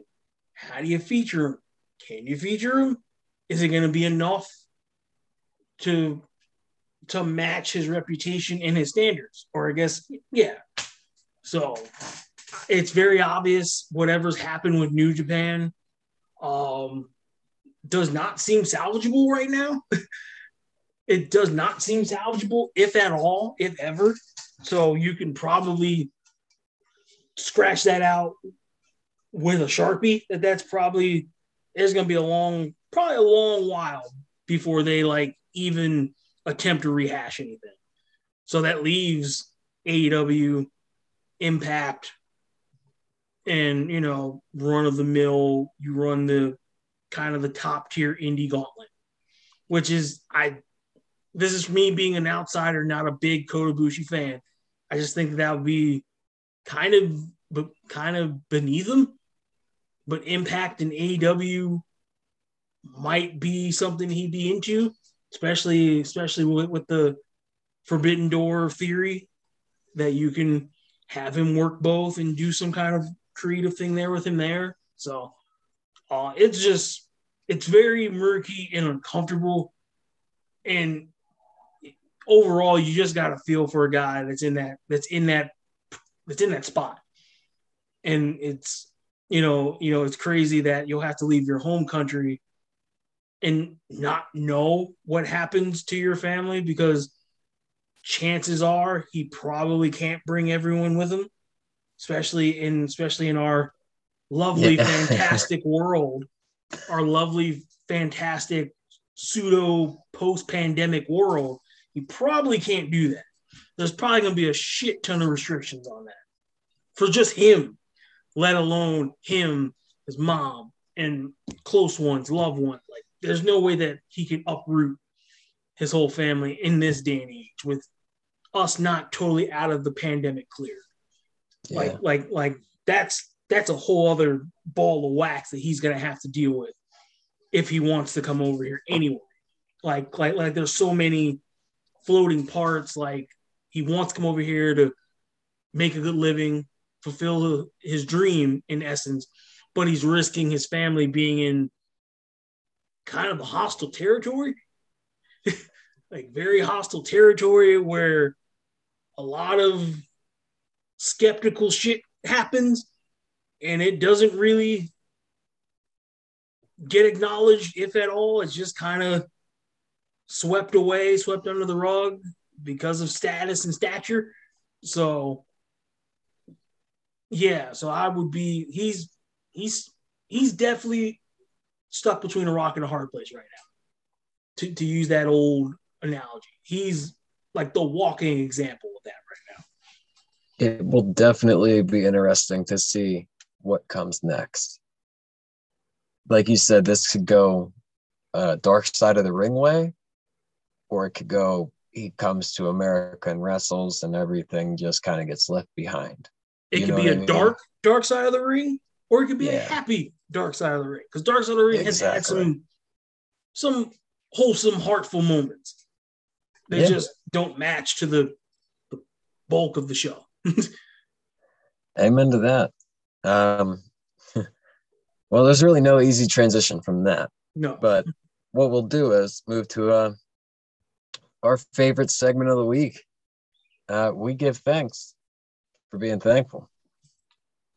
Ray, what are you thankful for this week, brother? Um, this is tough. It's hard because with everything going on in our outside world, it's hard to kind of muster something. So I'm gonna try. Like this is just first cut, first take, try. I'm thankful that we have the I don't want to say foresight or perspective to see to attempt to see a way to get rid of a lot of this heartache and just travesty and carnage that goes on. Like I guess I'm thankful that I'm not totally numb to it. That anytime I hear it, it still kind of strikes a little bit of a nerve in me or nerve in me. Um, that I'm not completely numb and just lifeless to this stuff because this affects people. Um, I'm thankful for that. I'm thankful. I guess I'm thankful for feeling something, if that makes any sense. Yeah, absolutely. You have a conscience, you have feelings, you're a human being. And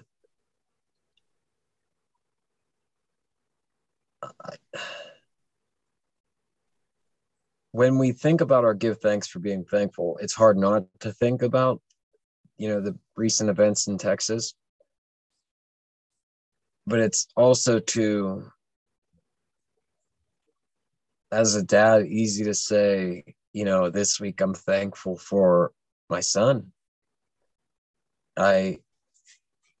He's my world, man. He's literally like, he's my sunshine.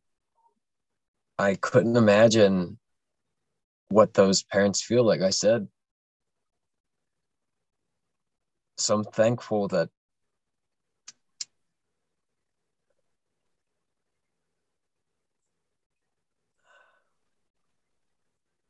I hate to even make it like this, but I'm thankful that I get to wake up with my son every day because I couldn't even want to ever begin to feel what those parents felt, knowing that they're never going to get to see their babies again.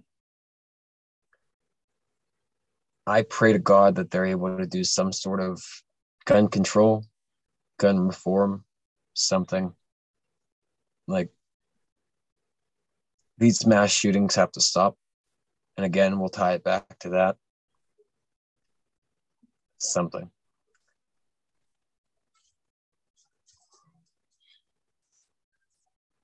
that's really what I got to say about that. Yeah, there's just no way around it for us, man, because we're pretty straightforward human beings. There's no way to tap dance around that, man. This has been a solid episode. Ends a little somber. Oh, you have an uh-oh face. What's going on? Oh, you know what? We can kind of end this on a happy note. Let's just power through it. We forgot to unveil the tier ones of our top tier pyramid. So reversal, swerve, as they say. We're going to end the show on a happy note, and we're going to unveil our tier one top tier pyramid, guys. Because last week we did 4, 3, and 2. So we're going to end with the tippy top of our pyramid that we've been doing for the past couple weeks.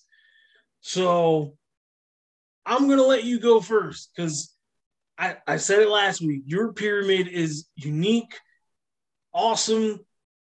It hits all the sensors right. It covers a lot of ground. So I'm intrigued to see who is in your tier one. Well, if I'm going to have to cover a lot of ground, maybe you should actually go first. Okay. I didn't think of it that way. My tier one is 3 people. Oh, okay. It's probably going to be standard paint by the numbers, but there's reasoning behind it. Couple of the guys are icons, legendary, have a little bit of checkered histories. One guy is just squeaky clean, at least up to date, and has earned that spot for me. And I'll have to elaborate when I get to him. Start off Ric Flair. Even as a kid, he was supposed to be the bad guy. You couldn't boo him. I think if I ever did, it was probably the WWF run in his feud with Bret, but that's because I love Bret. Flair's timeless, even though I cringe at this last match idea just because I don't want to see Rick in that way. I know there's the video of him training. Even that's a little cringeworthy for me. I want to remember the Ric Flair that I got to see through my older cousins, this tape trading through the network. I want to remember him that way because that's the gold standard to me. And I know because of recent culture shit, he's kind of on the outs with a lot of people, and some of his social media activity has been a little head scratching, to put it politely. So it's kind of taken some of the tarnish off for Rick, but Rick belongs here. I find it hard to believe that I'd find anyone that wouldn't find anyone that would have an issue with that. My number 2, Stone Cold Steve Austin. I've been a fan of his since Stunning Steve Austin, Dangerous Alliance era. The entire picture of Steve Austin alone belongs in the top tier. Obviously, the WWF stuff we don't even need to gloss over. He surpasses Hogan. He is the gold standard, the bar for what a WWE superstar is supposed to be. He shattered the mold, changed everything forever. What can I say? He's timeless. He's Coca-Cola. He's Skittles. It'll never go out of style. This one has a very unique sentimental touch for me because I got to experience him the way my older cousins and relatives probably experienced me and my fandom with Hulkamania. I got to experience it with my youngest brother Jordan, with him, and that's John Cena. John Cena's in this tier. Full disclosure, I will die on this hill all the time. Doctor of Thugonomics John Cena is one of the greatest things I've ever seen. It checked all my boxes. The fucking chain, the throwback jerseys, the Reebok pump-up shoes, the 8 Mile freestyles. That John Cena to me is just A1. But the John Cena that I saw like influence my like youngest brother and get him to love wrestling the way I did when Hulkamania was flowing through me, just to see it and to kind of have went through it, I got to see it from both ends. I'm like, oh, so that's probably how I was like in 1988, 1989, 1990, where I'm just this obnoxious shill of red and yellow. Instead, it's camo, hustle, loyalty, respect. It's just fast forwarded. And I got to be the older relative sibling that was like, oh, this is so annoying. This is so cheesy. This is so hokey. It's nothing like blank. He's not blank. But as I get older, I'm like, he was. He was. He was that and more. And obviously, as I got older and as a smarter wrestling fan, the in-ring stuff, honestly, it's not that bad. Not that bad. He has a pretty strong catalog of matches. If anyone wants to disagree with that, Money in the Bank, 2011. That's all. That's all I really need to say. That whole environment, or hell, ECW One Night Stand, 2008. Yeah, the way he handled that hostile environment, like John Cena just did a phenomenal job. Yeah, during a time that probably would have doomed a lot of other people. It didn't doom them, it just elevated. So, like, quietly for like guys in our age group, and I think a lot of us need to probably step back, smell the flowers, and give him his flowers, because John makes a strong case to be in this tier. He really does. So cultural influence, influencing a whole new generation the way Hulk did for us, or Flair did for us, or Warrior and Savage did for us. John did that for this new generation. And it's kind of carrying on with Roman and Randy, because Randy's spanning so many eras now. But no, John, I thought long and hard about it, and it's probably because of the connection and seeing my youngest brother go through the fandom the way I probably went through the fandom, just not as extreme, or actually probably. but to see that, like, that magic, that feel, that I can't even think of the word, that thing it has that draws you in, that all those names did for us and what John did for him, always keeps me in the loop that it's possible that we can still have this shit.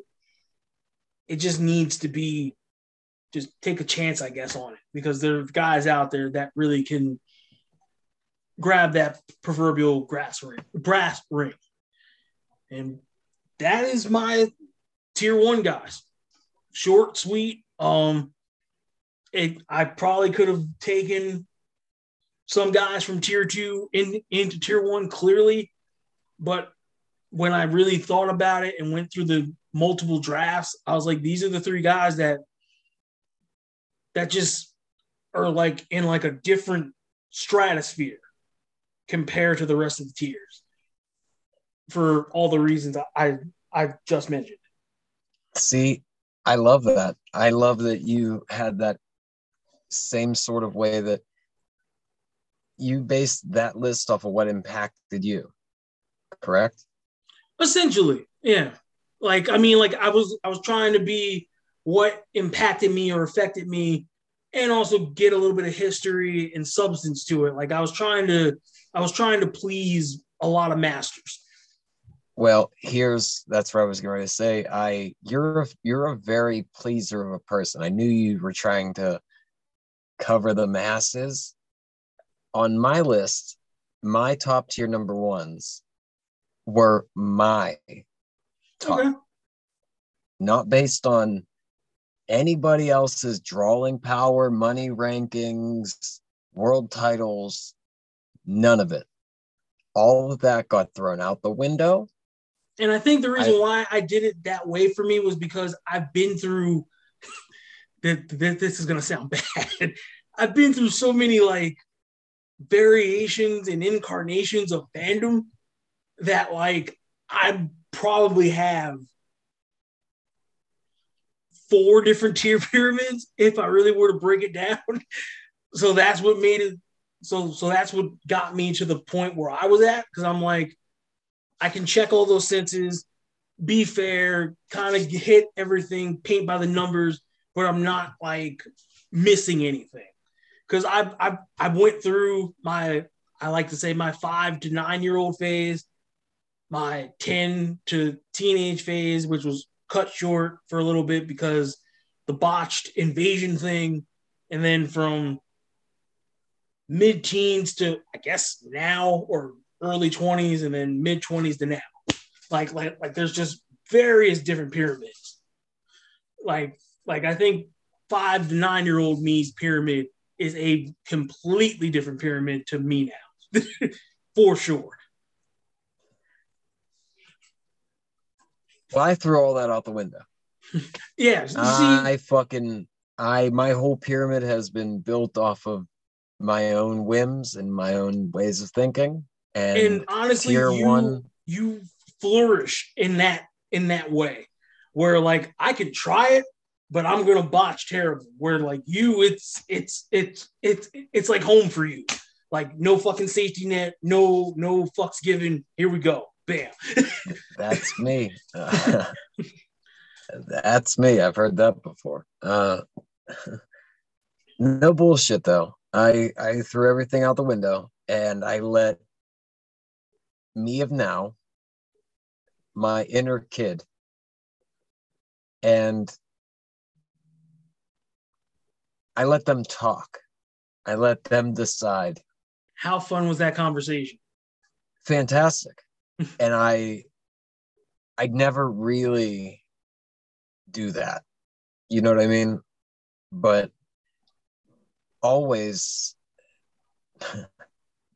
I could call it a top 4, top 5, but I did 5. Okay. Because my last one that I'll actually start with was just one little bit away from being actually on my 2-tier list, but because I have a soft spot for that person, I put them back on my 1, so I made it 5. All right. And I'll explain as I get there. These are all based off of my love, my life, like I said. Not about world titles, not about nothing else. And no real, well, I guess I should go in a particular order. Even though they're really not going to go in a particular order until maybe the final one, to be honest with you, because I could have a plea for them being in any order. I'm going to start here with my one that was close to being on my number 2s, Ric Flair. Okay. I love Ric Flair. Love Ric Flair. You could ask people in my hometown, my family, there was a point in time I was my own version of Ric Flair. I felt like I was the shit. You know what I mean? Like every kid that is a Ric Flair fan kind of goes through that. It just goes through a Ric Flair phase. Yes, you get what I'm trying to say. You almost have to. And Flair always had like just a different feel than a lot of other wrestlers. So Flair was this close to being put on my 2nd tier because of that comeback match that's coming up and a lot of the career, I don't want to say hurting things that he's done, but he shouldn't have went to TNA, but he was broke and he's been terrible with money. Unfortunately. So if we did a top 5, Flair would be number 5 because of everything after his final match. He should have left it with him and Shawn Michaels and totally been done. So then we're going to move up one more. Um, Randy Savage. Macho Man Randy Totally Savage. agree. Like he almost made my tier one. He really almost did. Like he was on the fringe. Like I said, it's based off of just my liking, my childhood and my adult liking. My list didn't change, like I said, from when I was a little kid to now, because either the wrestlers that I'm going to list hold up or have held up. And Savage, I really do wish Randy Savage wouldn't have died. We Me were on too. the cusp of a Randy Savage return. We would have seen Randy Savage accept the Hall of Fame induction, and he would have been there. We would have seen him work with like Mattel more, and because that video he did for San Diego Comic-Con that year when they showed the defining moments Randy Savage figure, and when they unveiled that it was him, that reaction is something I still get goosebumps if you go back and watch that video. I might Because have to go or send me the link because I've heard of the this guys, video, but I've never yeah, seen it.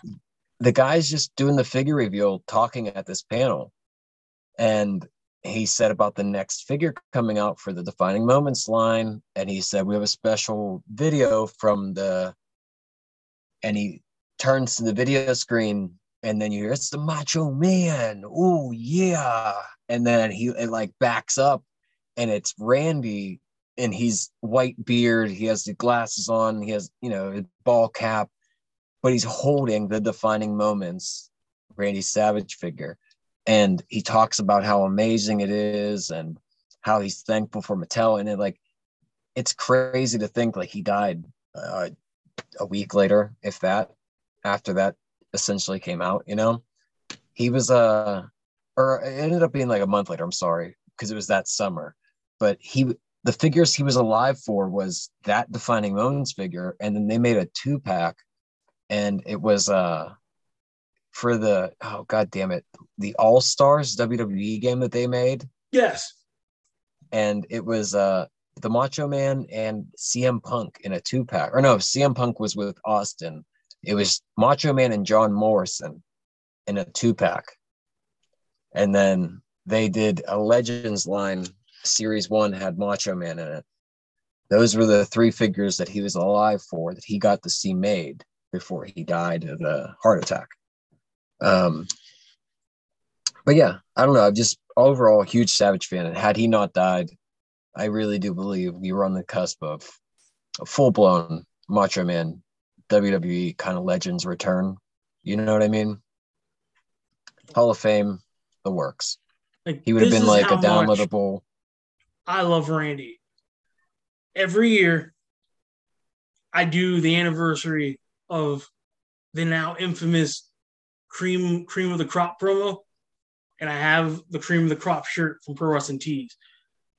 I will go to Sheets or whatever gas station, find the little Insta creamer things, go to work, and just hand them to random people and be like, "You are the cream of the crop," and just flick it and walk away. Like I've been doing that for like 5-6 years now. Like just it's like clockwork. I can't help myself. I Hey, like that. That's how much I love Randy. I'll never forget where I was when I found out. I was getting ready to come up to Pennsylvania to visit the missus, and my friend texted me, and I didn't believe him. And I don't call anybody. Like it's very rare I call anybody. And I called him and was like, "Stop fucking with me." He's like, and he was so sad. He was like, "No, I'm not."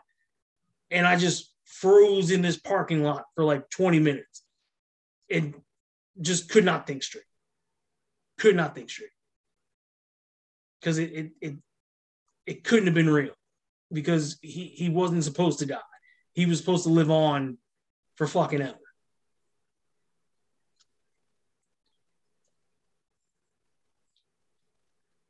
damn. that Well, that that's just me. oh, well, you're not alone on that.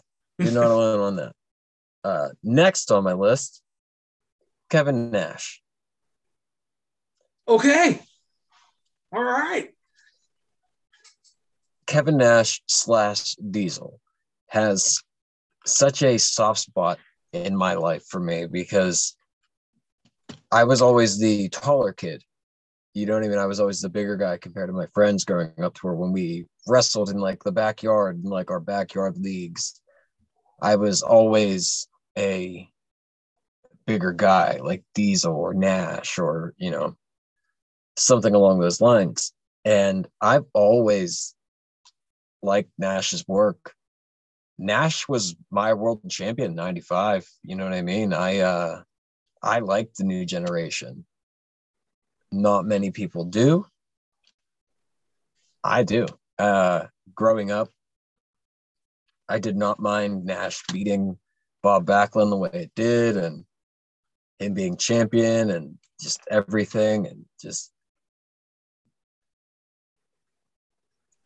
I put Nash on my list. Like I said, this top is based completely off of my personal liking. And I just think it's, you know what I mean? He holds a special place in my wrestling heart. So that's why I put Kevin Nash on my top number ones. I'm not gonna lie. Anytime I hear a truck horn or blues music, I can't help myself. I fucking do the arm gesture because I loved Diesel as a kid. The presentation, everything about him was just different, cool. So like anytime I hear a truck horn, I just it takes me back to a happy place. I don't know why. It just fucking does. Just anytime you hear like a that nerd, nerd, nerd, I'm like, yep, I just instantly smile. I don't know why. I don't Hell know yeah. how the mind works, but that's just how it does for me. And then next on my list, Bret the Hitman Hart. All right. I When it comes to the classic debate, Bret or Shawn guy, Bret guy, um, did I like them both?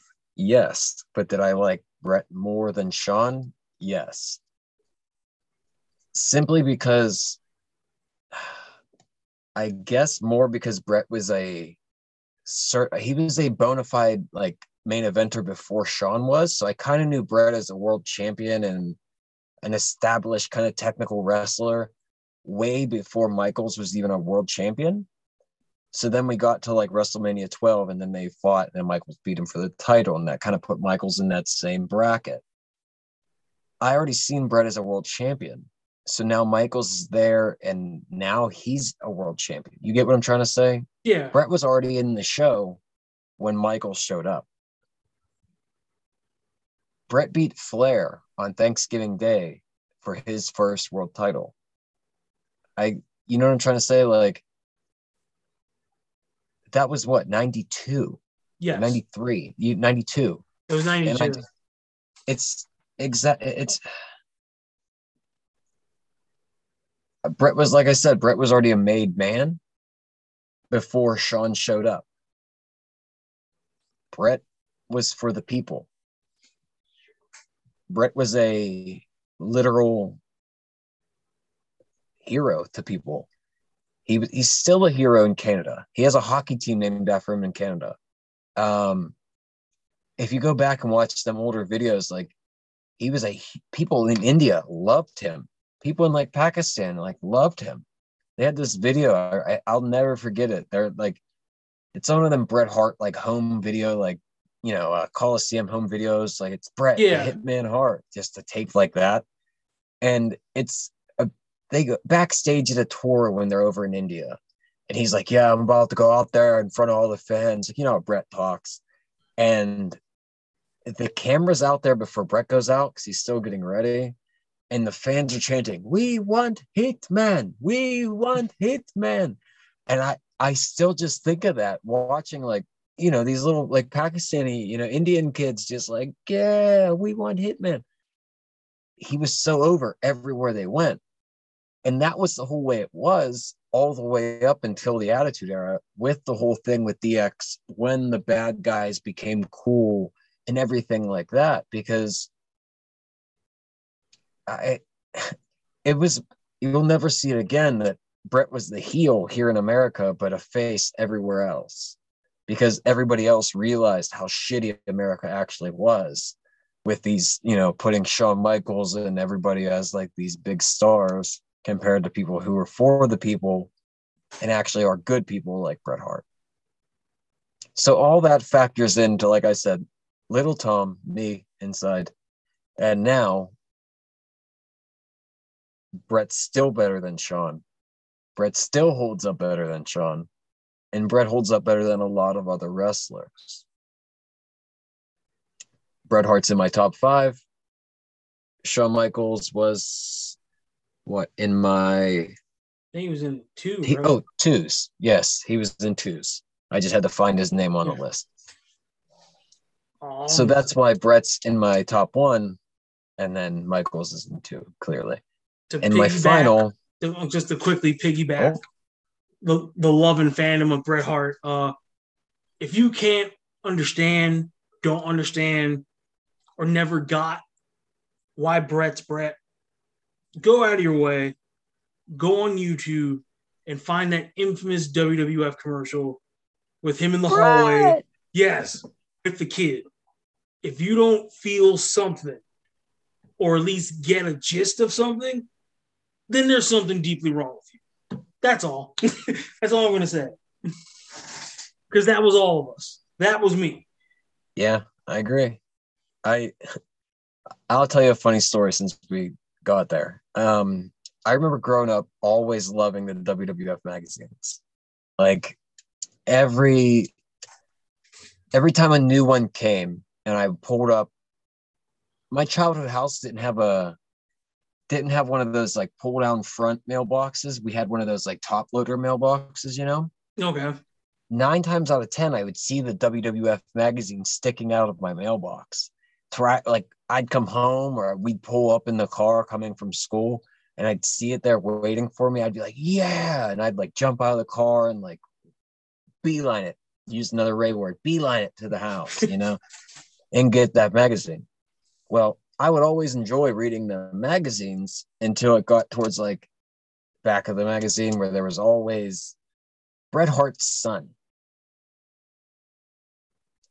I used to get so mad that this kid was in every ad.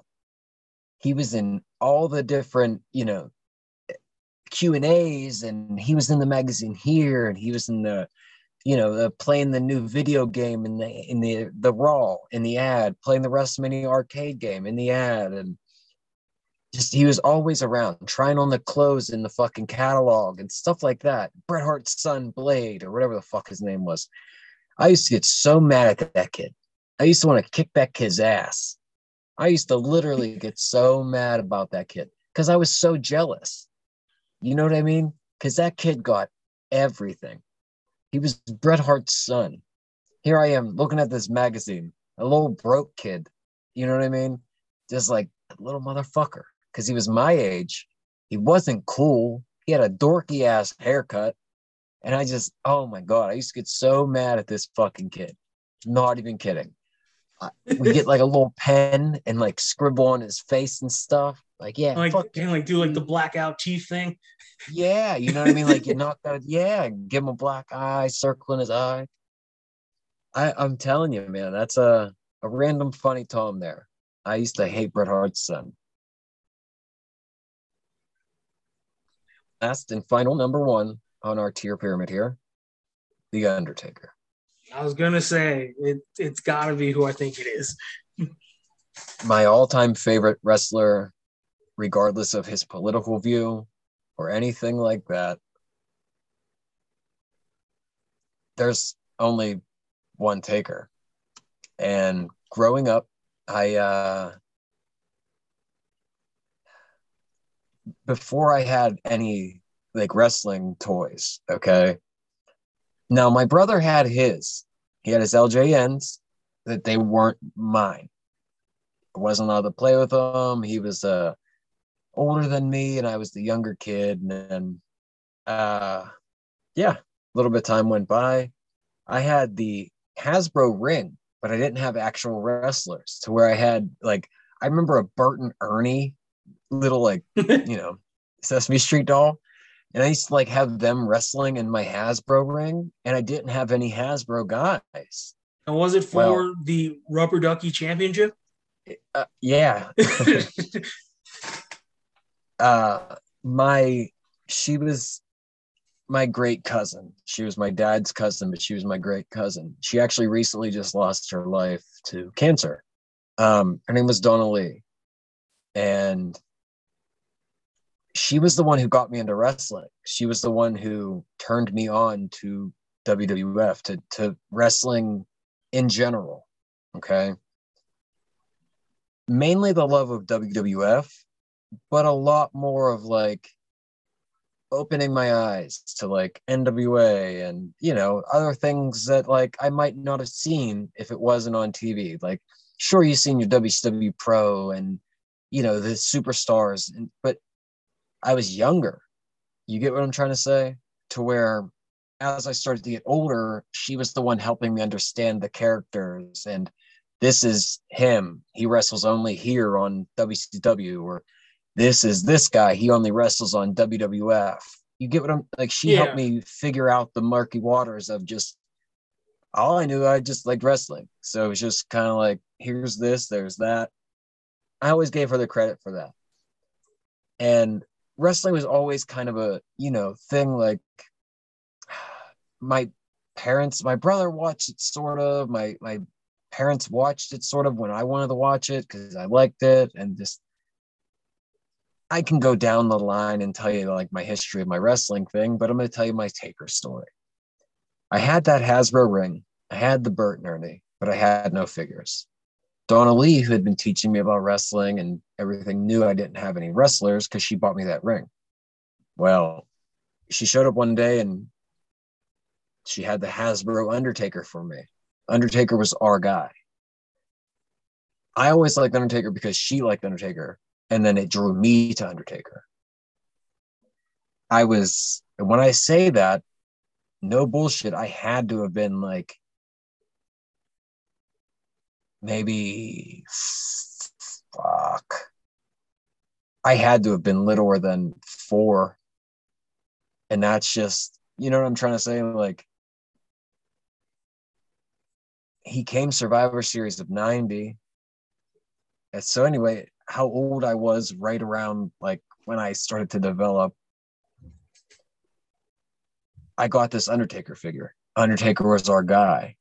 Well, then I started getting more wrestlers and more figures. And then my brother gave me all his LJNs when he got too old because he was like, my brother was like 13 when I was born. You know what I mean? Like, he was already fucking older. Um, there's just random things that I can remember. Now it gets a little murky, to be honest with you. Okay.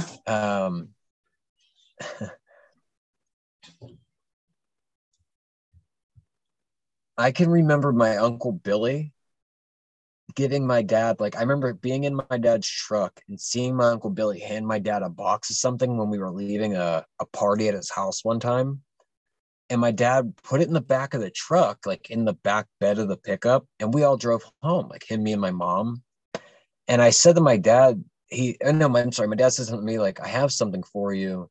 And I remember like begging him, like telling me, like, what is it? He's like, ah, you'll get it when you get home. You'll get it when you get home. You'll get it when you get home. We got home and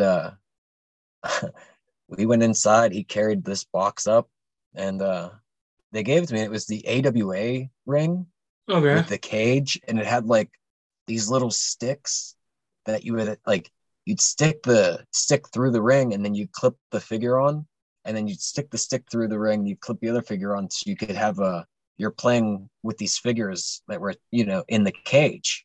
Okay. Instead of having your hands down in the top of the cage, they had these little slits on the side that you could have these figures attached to these sticks and you can just like play. And I remember getting those figures and everything, and I would use those against my Undertaker. And I would make Undertaker wrestle in that, you know, AWA ring in the cage because that ring had a cage.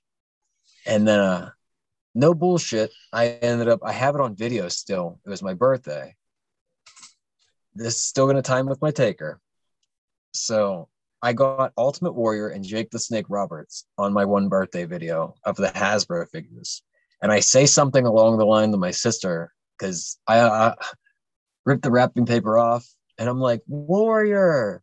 And my sister's like, yeah, Warrior. And I'm like, somebody that Undertaker can beat. Boom. I was a Taker guy. That same birthday video that I said my figures could lose to Undertaker. I open another present and it's the WWF Undertaker bear. They used to have these teddy bears back in the day. I remember those. I had two. I had got two that birthday because two people at my birthday party had got me the same gift and they didn't know. I got Undertaker bears that day and I have that on video. And that's like, I don't have many like proud moments of like my youth collecting of wrestling, but I have a few. And that is definitely probably the proudest, minus some pictures and things that I have of like Christmas mornings and stuff. You know what I mean? But I do believe that's the only unwrapping that I have on video, to be honest with you. But no matter what figure I got, they all lost Undertaker. You get what I'm trying to say? Yes. So ultimately, that's what I'm trying to say. It was whether it was young Tom, whether it was like high school Tom, or whether it was in his mid 30s Tom, soon to be fucking 40 years old, still having Undertaker listed as your number one top favorite wrestler of all time. Dude, you can't go wrong with any of your choices. Your overall pyramid was fucking great. It was, again, it checked every box, it hit every point. You covered like every ground imaginable. There are some guys on your pyramid that I'm like, oh, I totally forgot about that. Or why didn't I factor that guy in? Like, it was awesome. Like, this is a good exercise, man. So thank you for that. Thank you. Thank you, brother. Thank you very much. That was fun. That was very fun. I say so, since we're in the world of content creating, okay. Do we dare continue this idea, but use tag teams? Or should we kind of mull that over and revisit it some other time later? We'll talk a little bit more off air about that, but I definitely Okay. think that's something we're looking into and looking forward to. All right. Definitely. I know we have some things on our plate, and that's definitely one of them to come up neat. So, yeah, I think the tag team's top tier sounds pretty good. I mean, we can even do favorite, pay-per-views of all time. Okay. You could do belt designs, favorite belt designs of all time. You know what I mean? Entrance themes. I was thinking of a few different things like that, All right. even all the way down to favorite wrestling video games of all time. So, Ooh. and while all of them might not be the same depth of the pyramid, we can always do top Just quick 20s. list. Yeah. Yeah, top 20s, top 10s, top 5s even, and have more lists that way, But definitely for that, thank you very much for that. That was a very fun thing. Yeah. And on that note, we already gave our thanks for being thankful. So on that note, Ray, send them home. All right, everybody. You can follow us on Twitter at The Right Hook Pod and use the hashtag The Right Hook. If you want to do your top tier ones, follow us at The Right Hook Podcast. Use the hashtag Tier 1 Top Tier Pyramid.